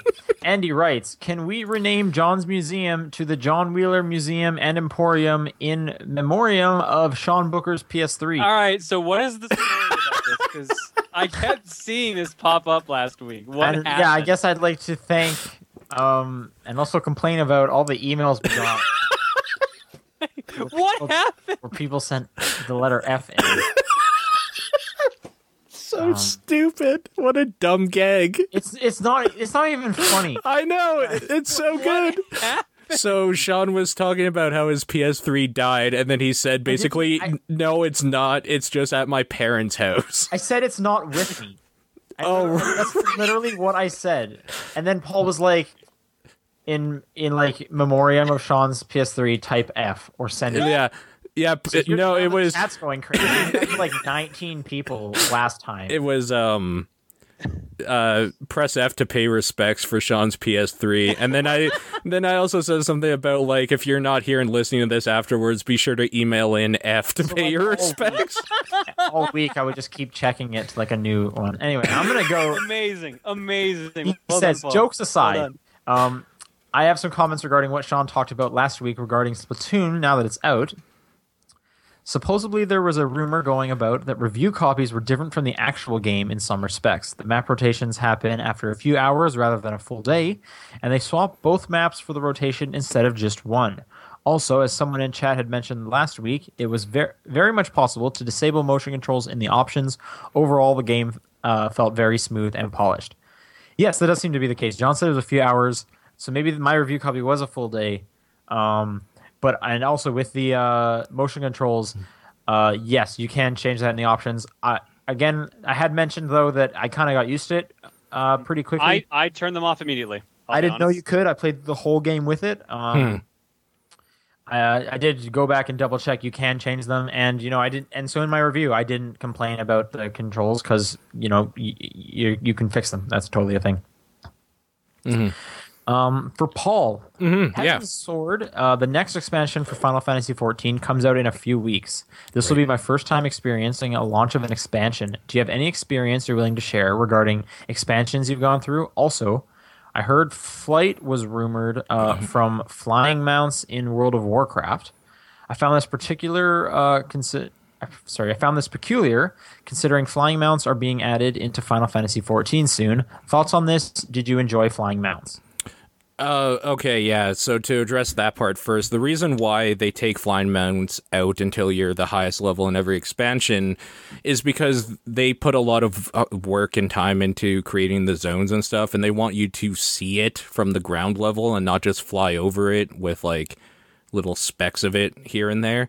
So there's that, and they want to make it a little bit harder for you. Like, they don't want you to be able to just mount up, fly to your destination where you need to like collect a thing and then fly away. They want you to like clear the mobs and get the grinding XP and all that sort of stuff. So I see why they do it. It is kind of annoying because I like flying in World of Warcraft because it's faster and more convenient, and I have leveled up enough characters to, it's like, I've earned this, just let me do my thing if I want to. But I see why they do it. I'm glad they're adding that soon. As for expansions I've gone through all of them for World of Warcraft. Most of them I did the midnight launch, which was always in like the dead of winter. It felt like it was always outside waiting for like an hour in a lineup with a bunch of other people. That's kind of shitty, but what's even more shitty is when you bring it home, you install it, and then when you try to start to play, your server is full because everyone else on that server decided to play that day, and they happen to be in a different time zone, so they got it earlier. Expansion days are not my favorite. If you want to like actually have fun playing the video game, I would say maybe wait a week or two. It sounds like any launch. Yeah, if you just want to be part of the zeitgeist, though, and be there when, like, 100 people are trying to grind the same mobs at the same time, then you should be there, like, the launch day of an expansion, because that is stupid for all the right reasons. People, like, stealing shit away from each other and joking around and stuff, or just yelling at each other, whatever happens in your server. Other than that, I hope you enjoy Heavensward. I will not be there because I'm not far enough in Final Fantasy XIV yet to really care. But I hope you have a good time. And for John, thanks to your Aria LP, I had an amazingly huge craving for a Castlevania game. I went to a nearby game store and found a copy of Dawn of Sorrow, so I decided to buy it and try it out. So far, the game has been alright, but I felt it a bit lacking in comparison to Aria of Sorrow. I'm not sure if these were the same problems you mentioned in your LP, but I felt like the grind for souls was even more tedious than Aria. I also found the touch controls to be a bit more imprecise at times. Whoa, someone's moving things around in the thing. Oh, yeah, what's going on? A bit more imprecise at times for the seals, and that got rather annoying. The UI for the menu also seemed like a step back from Aria. I really didn't like how cluttered it felt when I was trying to choose my souls. Overall, they were just nitpicky things I had, but I wanted to hear your opinions regarding Dawn of Sorrows. First off, good job going to a game store and just finding it there. Yeah. The Castlevanias are a little hard to find now. Mm-hmm. Yeah, you kind of nailed on the head my issues with Dawn of Sorrow. You have to grind more to get the souls. I don't remember the UI being that bad, all things considered. I remember it being about the same as Aria's, to be honest. What else did you say? Yeah, the grind for souls. Oh God, the seals. Oh, Yeah. was my least favorite thing of Dawn of Sorrow. I agree. They give you so little time to do it, and you need to be completely accurate. Otherwise, you need to continue the boss fight, which was super obnoxious. Yes. I remember, I think I got to the halfway point, stopped for a while, came back to it later. Bizarrely enough, after the halfway point, when I came back to it later, remember actually enjoying it a lot and like getting through the rest of it, no problem. And then like the extra modes you unlock were really fun. But man, they made some dumb decisions on that, which is funny that it's still the highest rated of the 3 Castlevanias on Metacritic. Mm-hmm. Or the DS ones, rather. Personally, I like Portrait of Ruin and Order of Ecclesia better, but Dawn of Sorrow is still good. In my opinion, it's the worst of the 3 DS ones, but that depends on who you talk to. Okay. All right. Christopher writes in, hello to everyone at the top-down perspective. As a temporary send-off to Sean, I'm sending an avalanche of questions your way. And he is not lying. Thank you, guys. Yes. First question. Seeing as how popular games like Life is Strange and Seeing as how popular games like Life is Strange and Game of Thrones are right now, it seems like adventure games are in something of a renaissance. Looking at these games and comparing them to old point-and-click adventures of old, oh, I read that wrong, 80s to roughly PlayStation era, what lessons and mistakes from the old games do you think have been learned and which ones have been ignored? There's less pixel hunting, for sure. That was a big thing. There's like adventures. none anymore. There's none now. It's Yeah. basically like dialogue trees are the new adventure games. Yes. Or some. I'll even say like Professor Layton is like an adventure game. Because you're pointing, clicking around, and then there's just puzzles. Mm-hmm. But even like your standard adventure game, even less puzzles for sure. Like Life is Strange, Game of Thrones, they don't really have puzzles. Game of Thrones does not have puzzles. At all? Not that I can think of, no. Okay. But most of the Telltale stuff doesn't really have puzzles anymore. And Life is Strange, like the closest thing you'll get to a puzzle is find this one dialogue option and then rewind it so you can ask this question instead. Sure. Like that's about it. Or maybe like some of the escape stuff, like make sure you walk around in the right way or something like that. But Sure. so it seems that your standard point and click adventure game now is just dialogue options. But then you have like Broken Age, which is like an old school adventure game for sure, like that, which is good as well. But I feel like there's like the Telltale style of adventure game. That's the popular one. Yeah. Yeah, which Life is Strange falls into that category. I think it's because they keep going, too. Like, there are points in a point and click that if you didn't find the right item to combine with the bubble gum to get the key or something, like you're just stuck there until you looked it up or you had a friend back in the day who could tell you like where to get it or something. Where now, since everything is conversation based, there are some conversations that even if you don't choose an answer quickly enough, it will give you like a default one. Like it keeps the thing going, so you just kind of power through it, where you could actually be stuck at a part back in the day. Yeah, that's true. Yep. Second question. As a whole, do you feel like game developers are wising up to the mistakes that flash-in-the-pan companies have made over the past 30 to 40 years and are avoiding them? Or do you think that the rise and almost as instant fall curse is going to only affect a higher fraction of developers in the future? That is a heady question. So like kind of like one-hit wonders, kind of. I'd say this is going to happen a lot more often because of the, like AAA development's starting to have issues now. Things are becoming too expensive to make, which is why we're seeing that resurge of indies now. Yeah, I agree with you. Yeah, I kind of want there to be more people just making flash in the pan like games and making mistakes and stuff, because it means that we're kind of growing as a medium doing that. So I kind of hope that they learn from like some of the mistakes past companies have made, but they still try new things and don't just stick to a formula. So I guess it would mean we'd get more and like more diverse and different stuff. Yeah, it'd be nice. That is a heady fucking question, though. Jeez.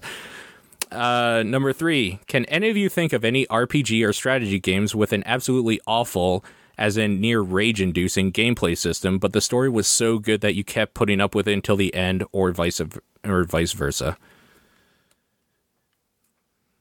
I think the key thing here is that you put up with it to actually finish it. In which case, no, I cannot. I want to say the vice versa option's probably got to be easier. A bad story, but the game's fun. I feel like a bad story doesn't really detriment as much as bad gameplay. Exactly. Yeah. Like, you could just ignore the story and keep playing it. I don't know. I got nothing in mind. I was originally I thinking love Hyrule strategy. Warriors, but then I was like, I That's didn't. not an RPG or strategy game. Well, it could almost be like, I guess it's closer to a strategy game. I don't know. I don't know if I. Then again, I didn't would really not like the call gameplay, Mash and there's X not and much of Y. a story. I would not call Mash X or Y much of a strategy. So. That's true. You're right. Mm-hmm. You're right, John. It's not a very good game. You're right. No, I like it. It's not a very good strategy game. I'm trying to think of a game that I was just like, I don't care, but I'm going to keep playing it. John, did you love the 99 Nights story? I'll be honest, I don't remember it. Okay, but you just loved that gameplay. I don't mind Dynasty Warrior gameplay. Okay, It's I cathartic. guess that's the same thing. Dynasty Warriors. Ugh. Yeah. Dynasty Warriors are so bad. I honestly can't think of any RPG. Well, I can think of an RPG. The only RPG I can think of that I hated, I stopped playing and returned to the store because it was a rental. Which one? So, Aiden Chronicles: The First Mage for N64. Oh, that's right. It's the only game I ever rented and returned immediately. The original Dragon Age, I found the story fine. I just could not get into the gameplay, and I tried several times. So there's one RPG. Mm-hmm. Maybe Mass Effect. I never felt the first Mass Effect shooting was very good at all, but I really was invested in just everything else. Oh, I'll agree with that one too. And I had to go back to Mass Effect 1 after playing through Mass Effect 2. Mm-hmm. Yeah. Okay. Sorry, I'm just trying to see what question we're on. 4. Paul. Yeah, that's me. With all the MOBAs you played, what pieces of various ones would you make to Frankenstein together the perfect game? Good Lord. The problem... inherently the problem with this question is that most MOBAs are all very, very similar because it is just solid core gameplay, like throughout all of them is the same, and then they add little things here or there. I really, really like what Heroes of the Storm has done by taking away the shop and having to worry about buying stuff and just focusing on what you do as a player. So I would Is say there anything you miss from a different game that you wish would be in in Heroes, there? honestly, no, Yeah. there isn't. No? No. Heroes is perfect? Like maybe the pricing structure from other games, because I fucking hate how much Heroes cost in Heroes of the Storm. Okay. Well, there's part of it then. So, like, yeah, I would basically have the Dota 2 model of all the characters are free and you could just buy aesthetics with the Heroes of the Storm gameplay, probably. So, it's basically already been made. All my work's been done. Thanks, Blizzard. There you go. You can sleep all the night. I sleep well every night, John, on my piles of money. My bad. with many beautiful women. No. Not many. Number One beautiful women. number 5. That one took you a second. I was a little worried on that. Yes. Why hasn't John talked about the original Yoshi's Island on games he's played? Is it because you're waiting for you to finish the game and give more complete final thoughts, or do you feel like you're talking about it enough as is? I feel like I'm talking about enough as is. I'm putting up a half-hour video every week about it. Yeah, you don't really bring up any of the games you stream here, just in general. Yeah, because So- I mean, most of those games, like, I don't choose to play, if that makes sense. Like with LPing, obviously I do, but with streaming, I really only get to choose the first game, and then it's out of my hands for the rest. You've technically Sure. have played them, though. No, that is true for a half hour. Yeah, But that's yeah. I will have you know, sir, I have had people ask me if you were going to talk about a game you stream because they want some weird thoughts about some of the games you've played. So such as I don't. Well, I mean, Well, then I guess they got to write in. the one, yeah, they have to write in, obviously, because I mean, John doesn't listen to me; he will listen to you. But the example I'm referring to is when you started talking about Cliffhanger, when we kind of pushed you to. That was great. That was a great time. that fucking game. That fucking game, exactly. So, anyways, yeah, I mean, half an hour video of every week of you talking about the game, that's more than this podcast worth of talking Yeah. about it. So, yeah. And the final question he writes in with, I've been trying over the past few months to get myself to exercise more to help lose weight. Sean, as a man who specializes in being handsome as fuck, TM, what advice would you give to help alleviate the pain and keep my mind focused on consistently exercising or dealing with the boredom while doing so? First off, thank you for the compliment. You got to find something that you enjoy doing each time. If you're just counting down, the minutes until it's over, watching the clock the whole time, you're obviously going to hate it. Mm-hmm. So, exercising can be in tons of different ways. Find a sport you enjoy. Work out with a friend. Competition is always fun if you have like a buddy to go to the gym with or whatever. Mm-hmm. And then, but a lot of losing weight is also eating habits. So maybe look at what you're eating and try and clean that up. Coming from the guy who eats a full pizza, you cannot let a pizza sit there. But to be fair, like I hit the gym like every day, so like my metabolism can easily destroy a full pizza. Right. No, So, and if you do work out often, you can eat a whatever full you want. pizza.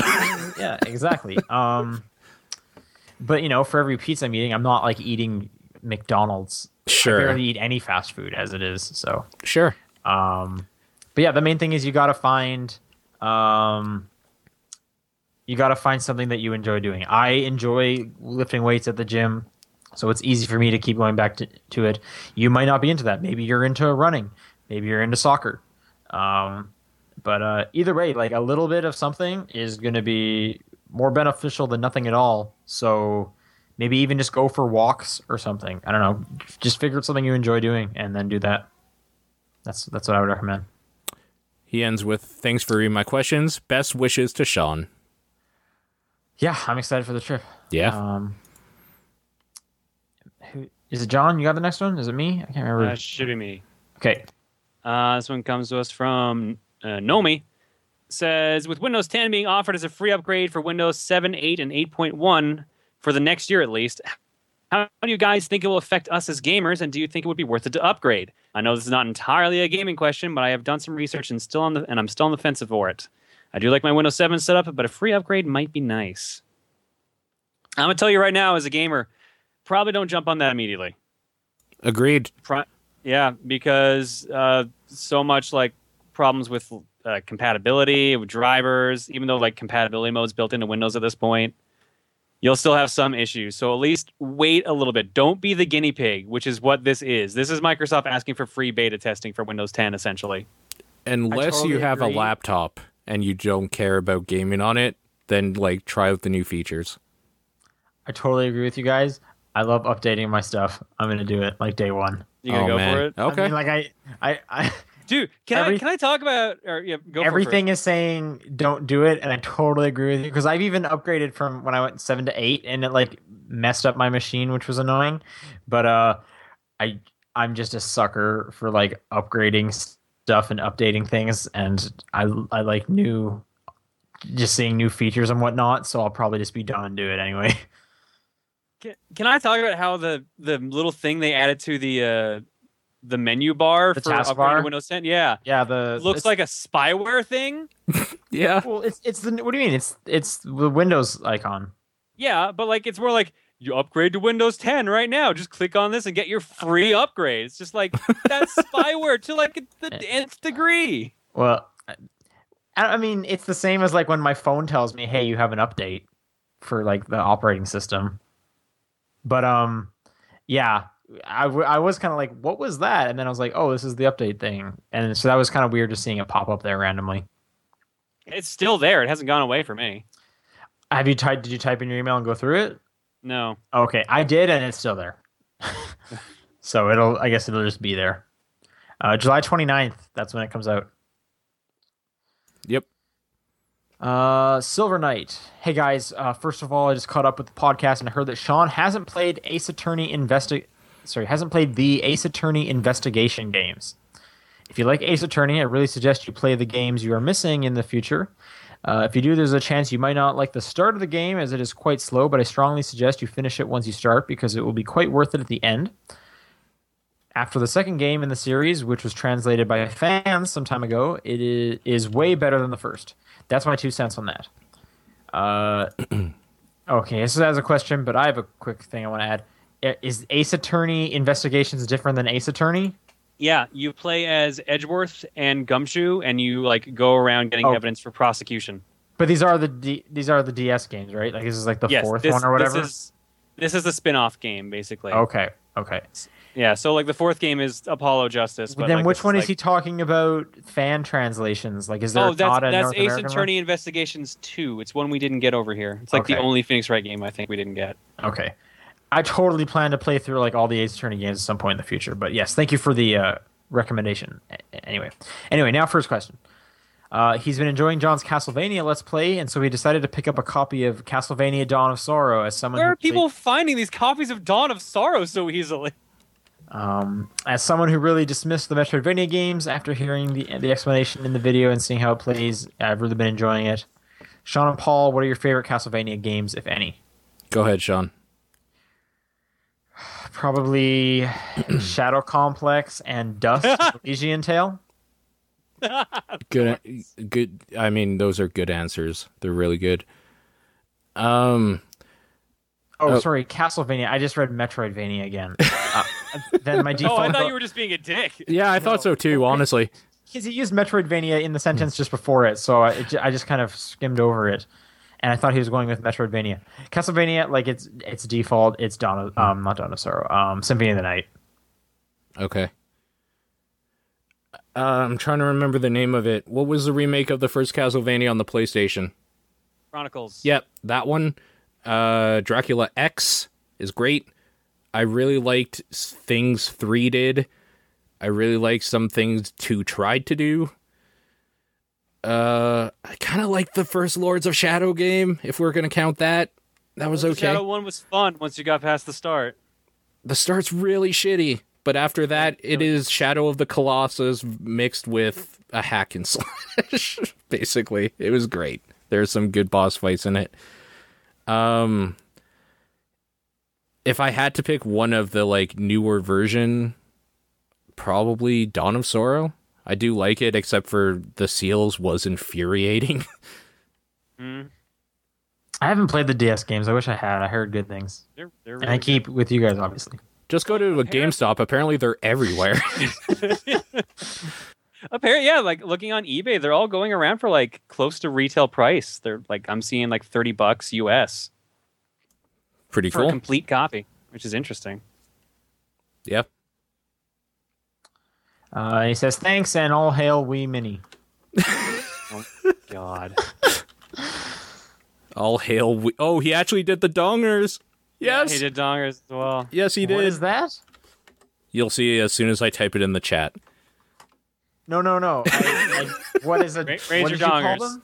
Razor dongers. Razor dongers? I don't know what this is. What Don't is this worry. reference? Dank it's a memes. Twitch meme. Yeah. Okay. All right, I guess this is me. All right, Latios says, what's your favorite villainous speech in any game? Final Fantasy XII has some great ones from several characters. I mean, ironically, Dracula from Symphony of the Night. I was going to say, what is a man? Yeah. Dude, I'm so glad that Bloodstain actually has you throwing wine glasses as like an attack. That's pretty good. Yeah. It's like, I forget if it's an attack or if like it's an attack boost. I think it might be an attack boost. I was going to say that guy from Metal Gear Rising, I think it's the final boss. Senator Armstrong. Yeah, he was really good. Apparently, like everyone tells me I need to play the game just to get to Senator Armstrong. 'Cause apparently, Well, it's like the end of the game. I think my favorite part of that game is like the second or third level when you're fighting like the octopus lady. That's my favorite fight. Like that thing is bananas. That's a weird game. On that same train, Solidus at the end of 2, just like exposing all this weird shit going on in the politics. Basically. Yeah. just attempting to explain the plot of the game. It's so good. Yeah, the info dump at the end. Basically. Yeah. I'm gonna say Andrew Ryan's speech in Bioshock 1 is my It's favorite. really villain fucking speech. good. It's really good. Yeah. There's so Paul, you many. got the next big one?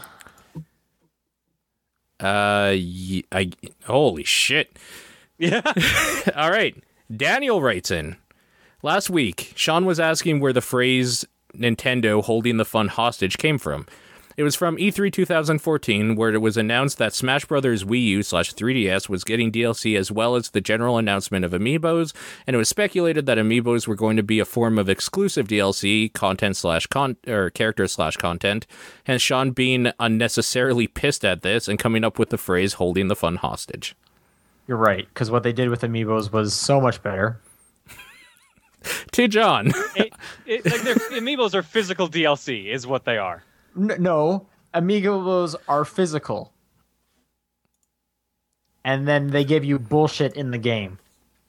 It's still DLC technically. I guess technically it is still DLC, but you get like a sword or time trials in Splatoon or whatever it was.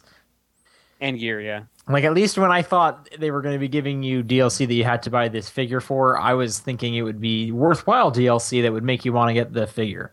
But no, I think Amiibos are just for collecting the figures, and too bad they don't do something cool in the game. Have either of you guys tried out the Nintendo Bits thing? Where you, No. No, like No. it downloaded I itself on think my I system. actually own all those games legit, so it's like pointless. I'm curious what, because it was actually character specific, right? Like figure specific. No, not at all. You could put down Rosalina and get like Kirby Superstar. No, I know that's what I mean, but like you would only from that point get Kirby yeah. Superstar for That- that specific That figure. specific Rosalina would only give you Kirby Superstar, yeah. I'm kind of curious what my Kirby would get me. Sure. So but I need to try that out. I was just curious if you guys looked into it. Anyway, continue. To John, I'm watching your Let's Play of Castlevania Aria of I'm watching your Let me guess. He bought a copy of Dawn of Sorrow. Well, I'll keep reading. We'll find out. I'm watching your Let's Play of Castlevania Aria of Sorrow, and I want to address something you brought up in the first episode. The reason why Soma has a knife in his possession at the start of the game relates to the fact that firearm possession in Japan is extremely regulated, even more so than the United States and Canada. It is more accessible and technically legal to carry a knife for self-defense as a result. On the flip side, this is also the reason why knife attack crimes are so common. Oh, there you go. I mean, that still defeats the point of like they were just walking up to a hill to watch a solar eclipse. I mean, I guess if you're just carrying it on you at all times, it makes sense. But Maybe it's like our pepper spray, it's just funny that like where it's on your keychain. He wakes up from being knocked unconscious, and then the first thing he ends up doing is stabbing a skeleton in the chest. So, it is an eclipse. Like weird things happen. I guess Moon power. Sailor Moon shows up. Yeah, and fight crime. there you go. Yep. For everyone, there was a specific game/game series, or was there a specific game/game series that you looked forward to playing, but due to an extreme controversy connected to the game/game series, extinguished any desire to play it/them. The example for me is Mass Effect. I was curious about the series due to it being, to my understanding, a modern rendition of a choose-your-own-adventure novel, but due to the noise the ending of Mass Effect 3 caused, I've absolved myself never to play the Mass Effect series. Silent Hills because it doesn't exist anymore. Don't do that. Mass Effect is so good. The ending isn't bad. Then again, I'm fine with the ending, but like Mass Effect 2, like if anything, like punish Mass Effect 3. Okay. I don't think there has. In fact, that would probably make me more curious about a game. Silent Hills because it doesn't exist anymore. Mm-hmm. That's fair. Yep. Yeah. Have you been hearing about the rumor of like Microsoft trying to buy it so like it can still be made? Yes. I have, yeah. How much bullshit do you think that is? Because that's a lot of bullshit. Yeah, I can't see it. But hey, if Microsoft E3 conference brings out Kojima, like we picked him up, that'd be crazy. That would be crazy. That'd be such a get. Microsoft has enough money that if they wanted to do that, they would have just announced that they're doing it. Yeah. So. Well, I mean, it is so close to E3. Or maybe that's why PT can't be on PS4 anymore. Maybe it's coming to Xbox One. Follow the money. Konami still owns the license, so it would never happen. I'm just being silly. And also to everyone again, a non-gaming related question. Have you been following the controversy regarding SoundCloud? What are your thoughts on it and thoughts on the most likely inevitability of SoundCloud dissipating? I point this question in particular to John and request that he ask his friends and followers because I believe his friends and followers make use of SoundCloud. Do you guys know what's happening with SoundCloud? I went to his link and read up on it. Yeah, so basically, the thing that got SoundCloud pretty big is that people used it as an indie way, kind of like MySpace back in the day for music, of putting up like remixes of stuff they were doing or like their own indie stuff or whatever. SoundCloud has been getting pressure from Sony to make more money, so they have been getting rid of... Like, they've been using the YouTube thing of basically copyright protection or whatnot. Right, so that was the first part, yeah. So they have to take down a lot of the tracks that are using other people's content. Right, exactly.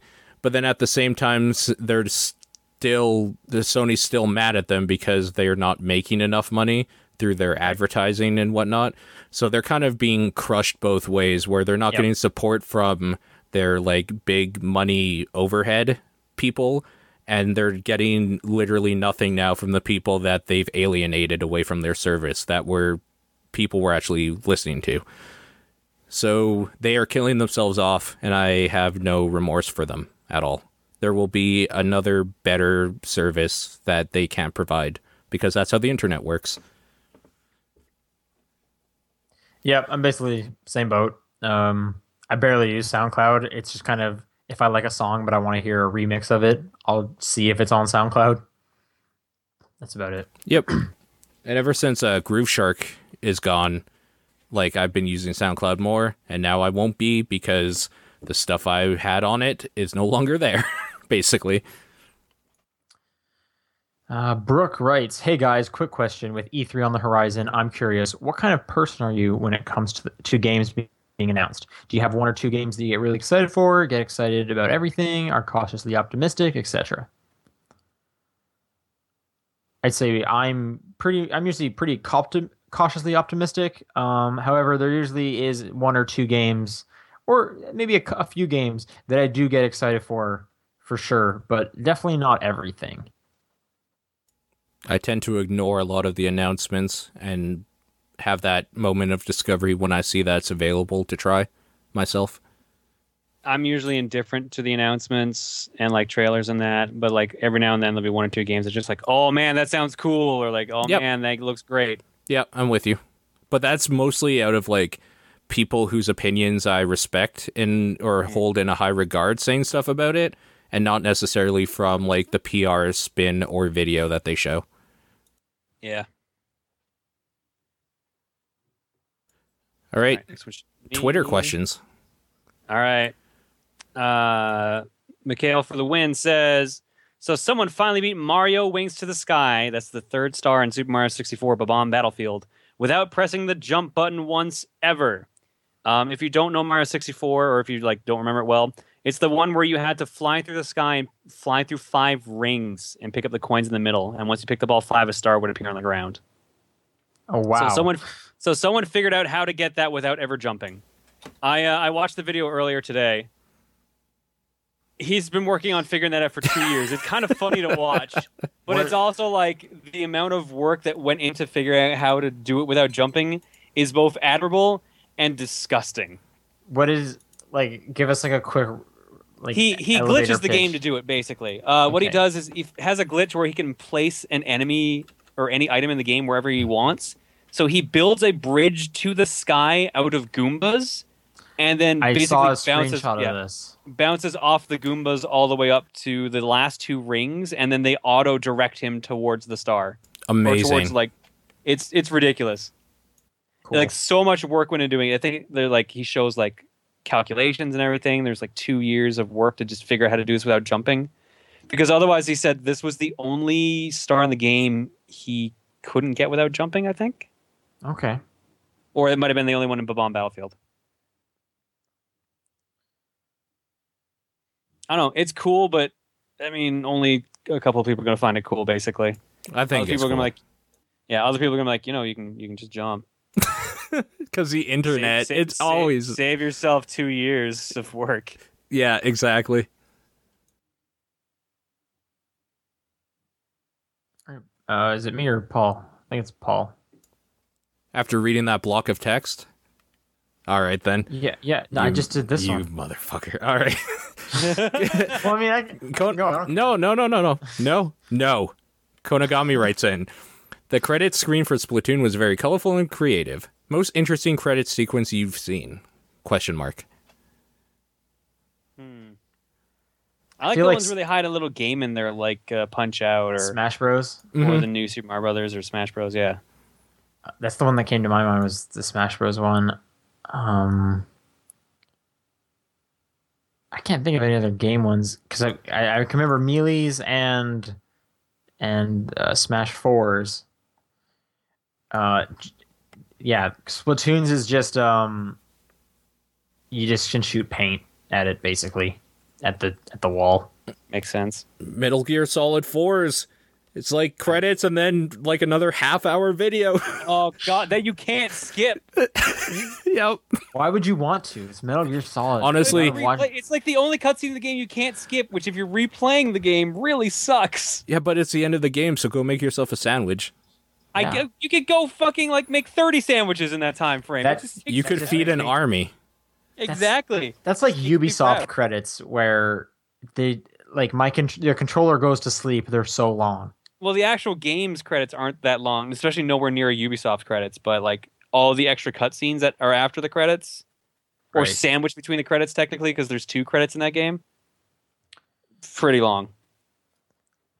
All right, David writes, do you think Splatoon's 4-hour map rotation is actually the developer's way of discouraging long multiplayer binge sessions? No, it's their way of hiding that there's only like 5 maps. in the Yes, game. that's exactly what it I is. was going to say that exact thing. Yep. Did you try rank mode at all? No, it probably wasn't even available when you did it. It was. I didn't get to it. Okay, And so then- you know what it is, right? I know there's more and stuff. Yeah. No, you know that it's just basically King of the Hill. Like you have to like paint these 2 sections and count down a timer. Yeah. Sorry. Like what I meant is like it's different. There's more than just in the player matches. Yeah. There's a difference. Yeah. Oh, dude, for ending sequences, Shadow of the Colossus. I don't So- remember Shadow of the Colossus. It's God Hands was pretty good. I It's just saw it. basically the video of mention Eco being born, basically, because after all the stuff Well, that's- happens, it's so good, so good. I don't even remember that, but I'll take your word for it. No, I do remember that, but I don't think was that actually supposed to be him. Or I thought it was just a nod, like that's how like that species of person. It's is yeah, made. yeah, like it's Ambiguous. probably yeah, exactly. Yeah. Also, It's ambiguous, Portal, it's actually him. Portal and themes, Jonathan Oh Colton. yeah, that's true. Mm. Yep. Yeah. All right, I'm just gonna read this last one. 'Kay. From Villain. Villain. Villain. Do you guys ever plan a game together? No, No, I mean, yeah, I don't even live there. But like, but like when I'm home on Christmas, we get together sometimes. that's true. It's true. Yeah, That's usually for card games and board games, though. that's true. But I thought, I played some last Mordor time at you your were place. last time you were over, you played Shadows of Mordor, That game was great, and that's what I was but playing it's over the single break. player. You were just showing me the game. I was showing And you how and- cool it And the was. time before that, you wanted me to play through The Last of Us so you could watch me play it. nice. You were playing it because I wanted you to play it, and I was playing Attack of the Friday Monsters beside you, which is a total thing to do. You can do that. That's awesome. I had fun, and that game's great. I wanted you to see the opening at least. All right, we're finally at the end of this meaty podcast. So many. If people want to send in questions for next week, I'm not going to read them. It's true. But you can at topdownperspective@gmail.com, at TDP Podcast, or the Facebook group. Just search Top Down Perspective. What's your guys' games of the week? Blade and Soul. I'm probably gonna say Stretchmo. And mine would be Axiom Verge. Nice. Nice. So those two guys hopefully will be here next week. Hopefully. Yeah, I'm definitely here next week. So John and I are really bad about times, though. Like, There'll so be an episode at some time next week. there will be. I'll be back no- in a few weeks. I'm gone for at least 2, so we'll see how this situation goes. Everyone is paying respects to my PS3 yet again in the chat. Fantastic. Thank you. I'm sorry. I didn't think it'd go this long. But anyways, thanks for I watching, don't know the guys. internet very well. We'll see you around. Bye.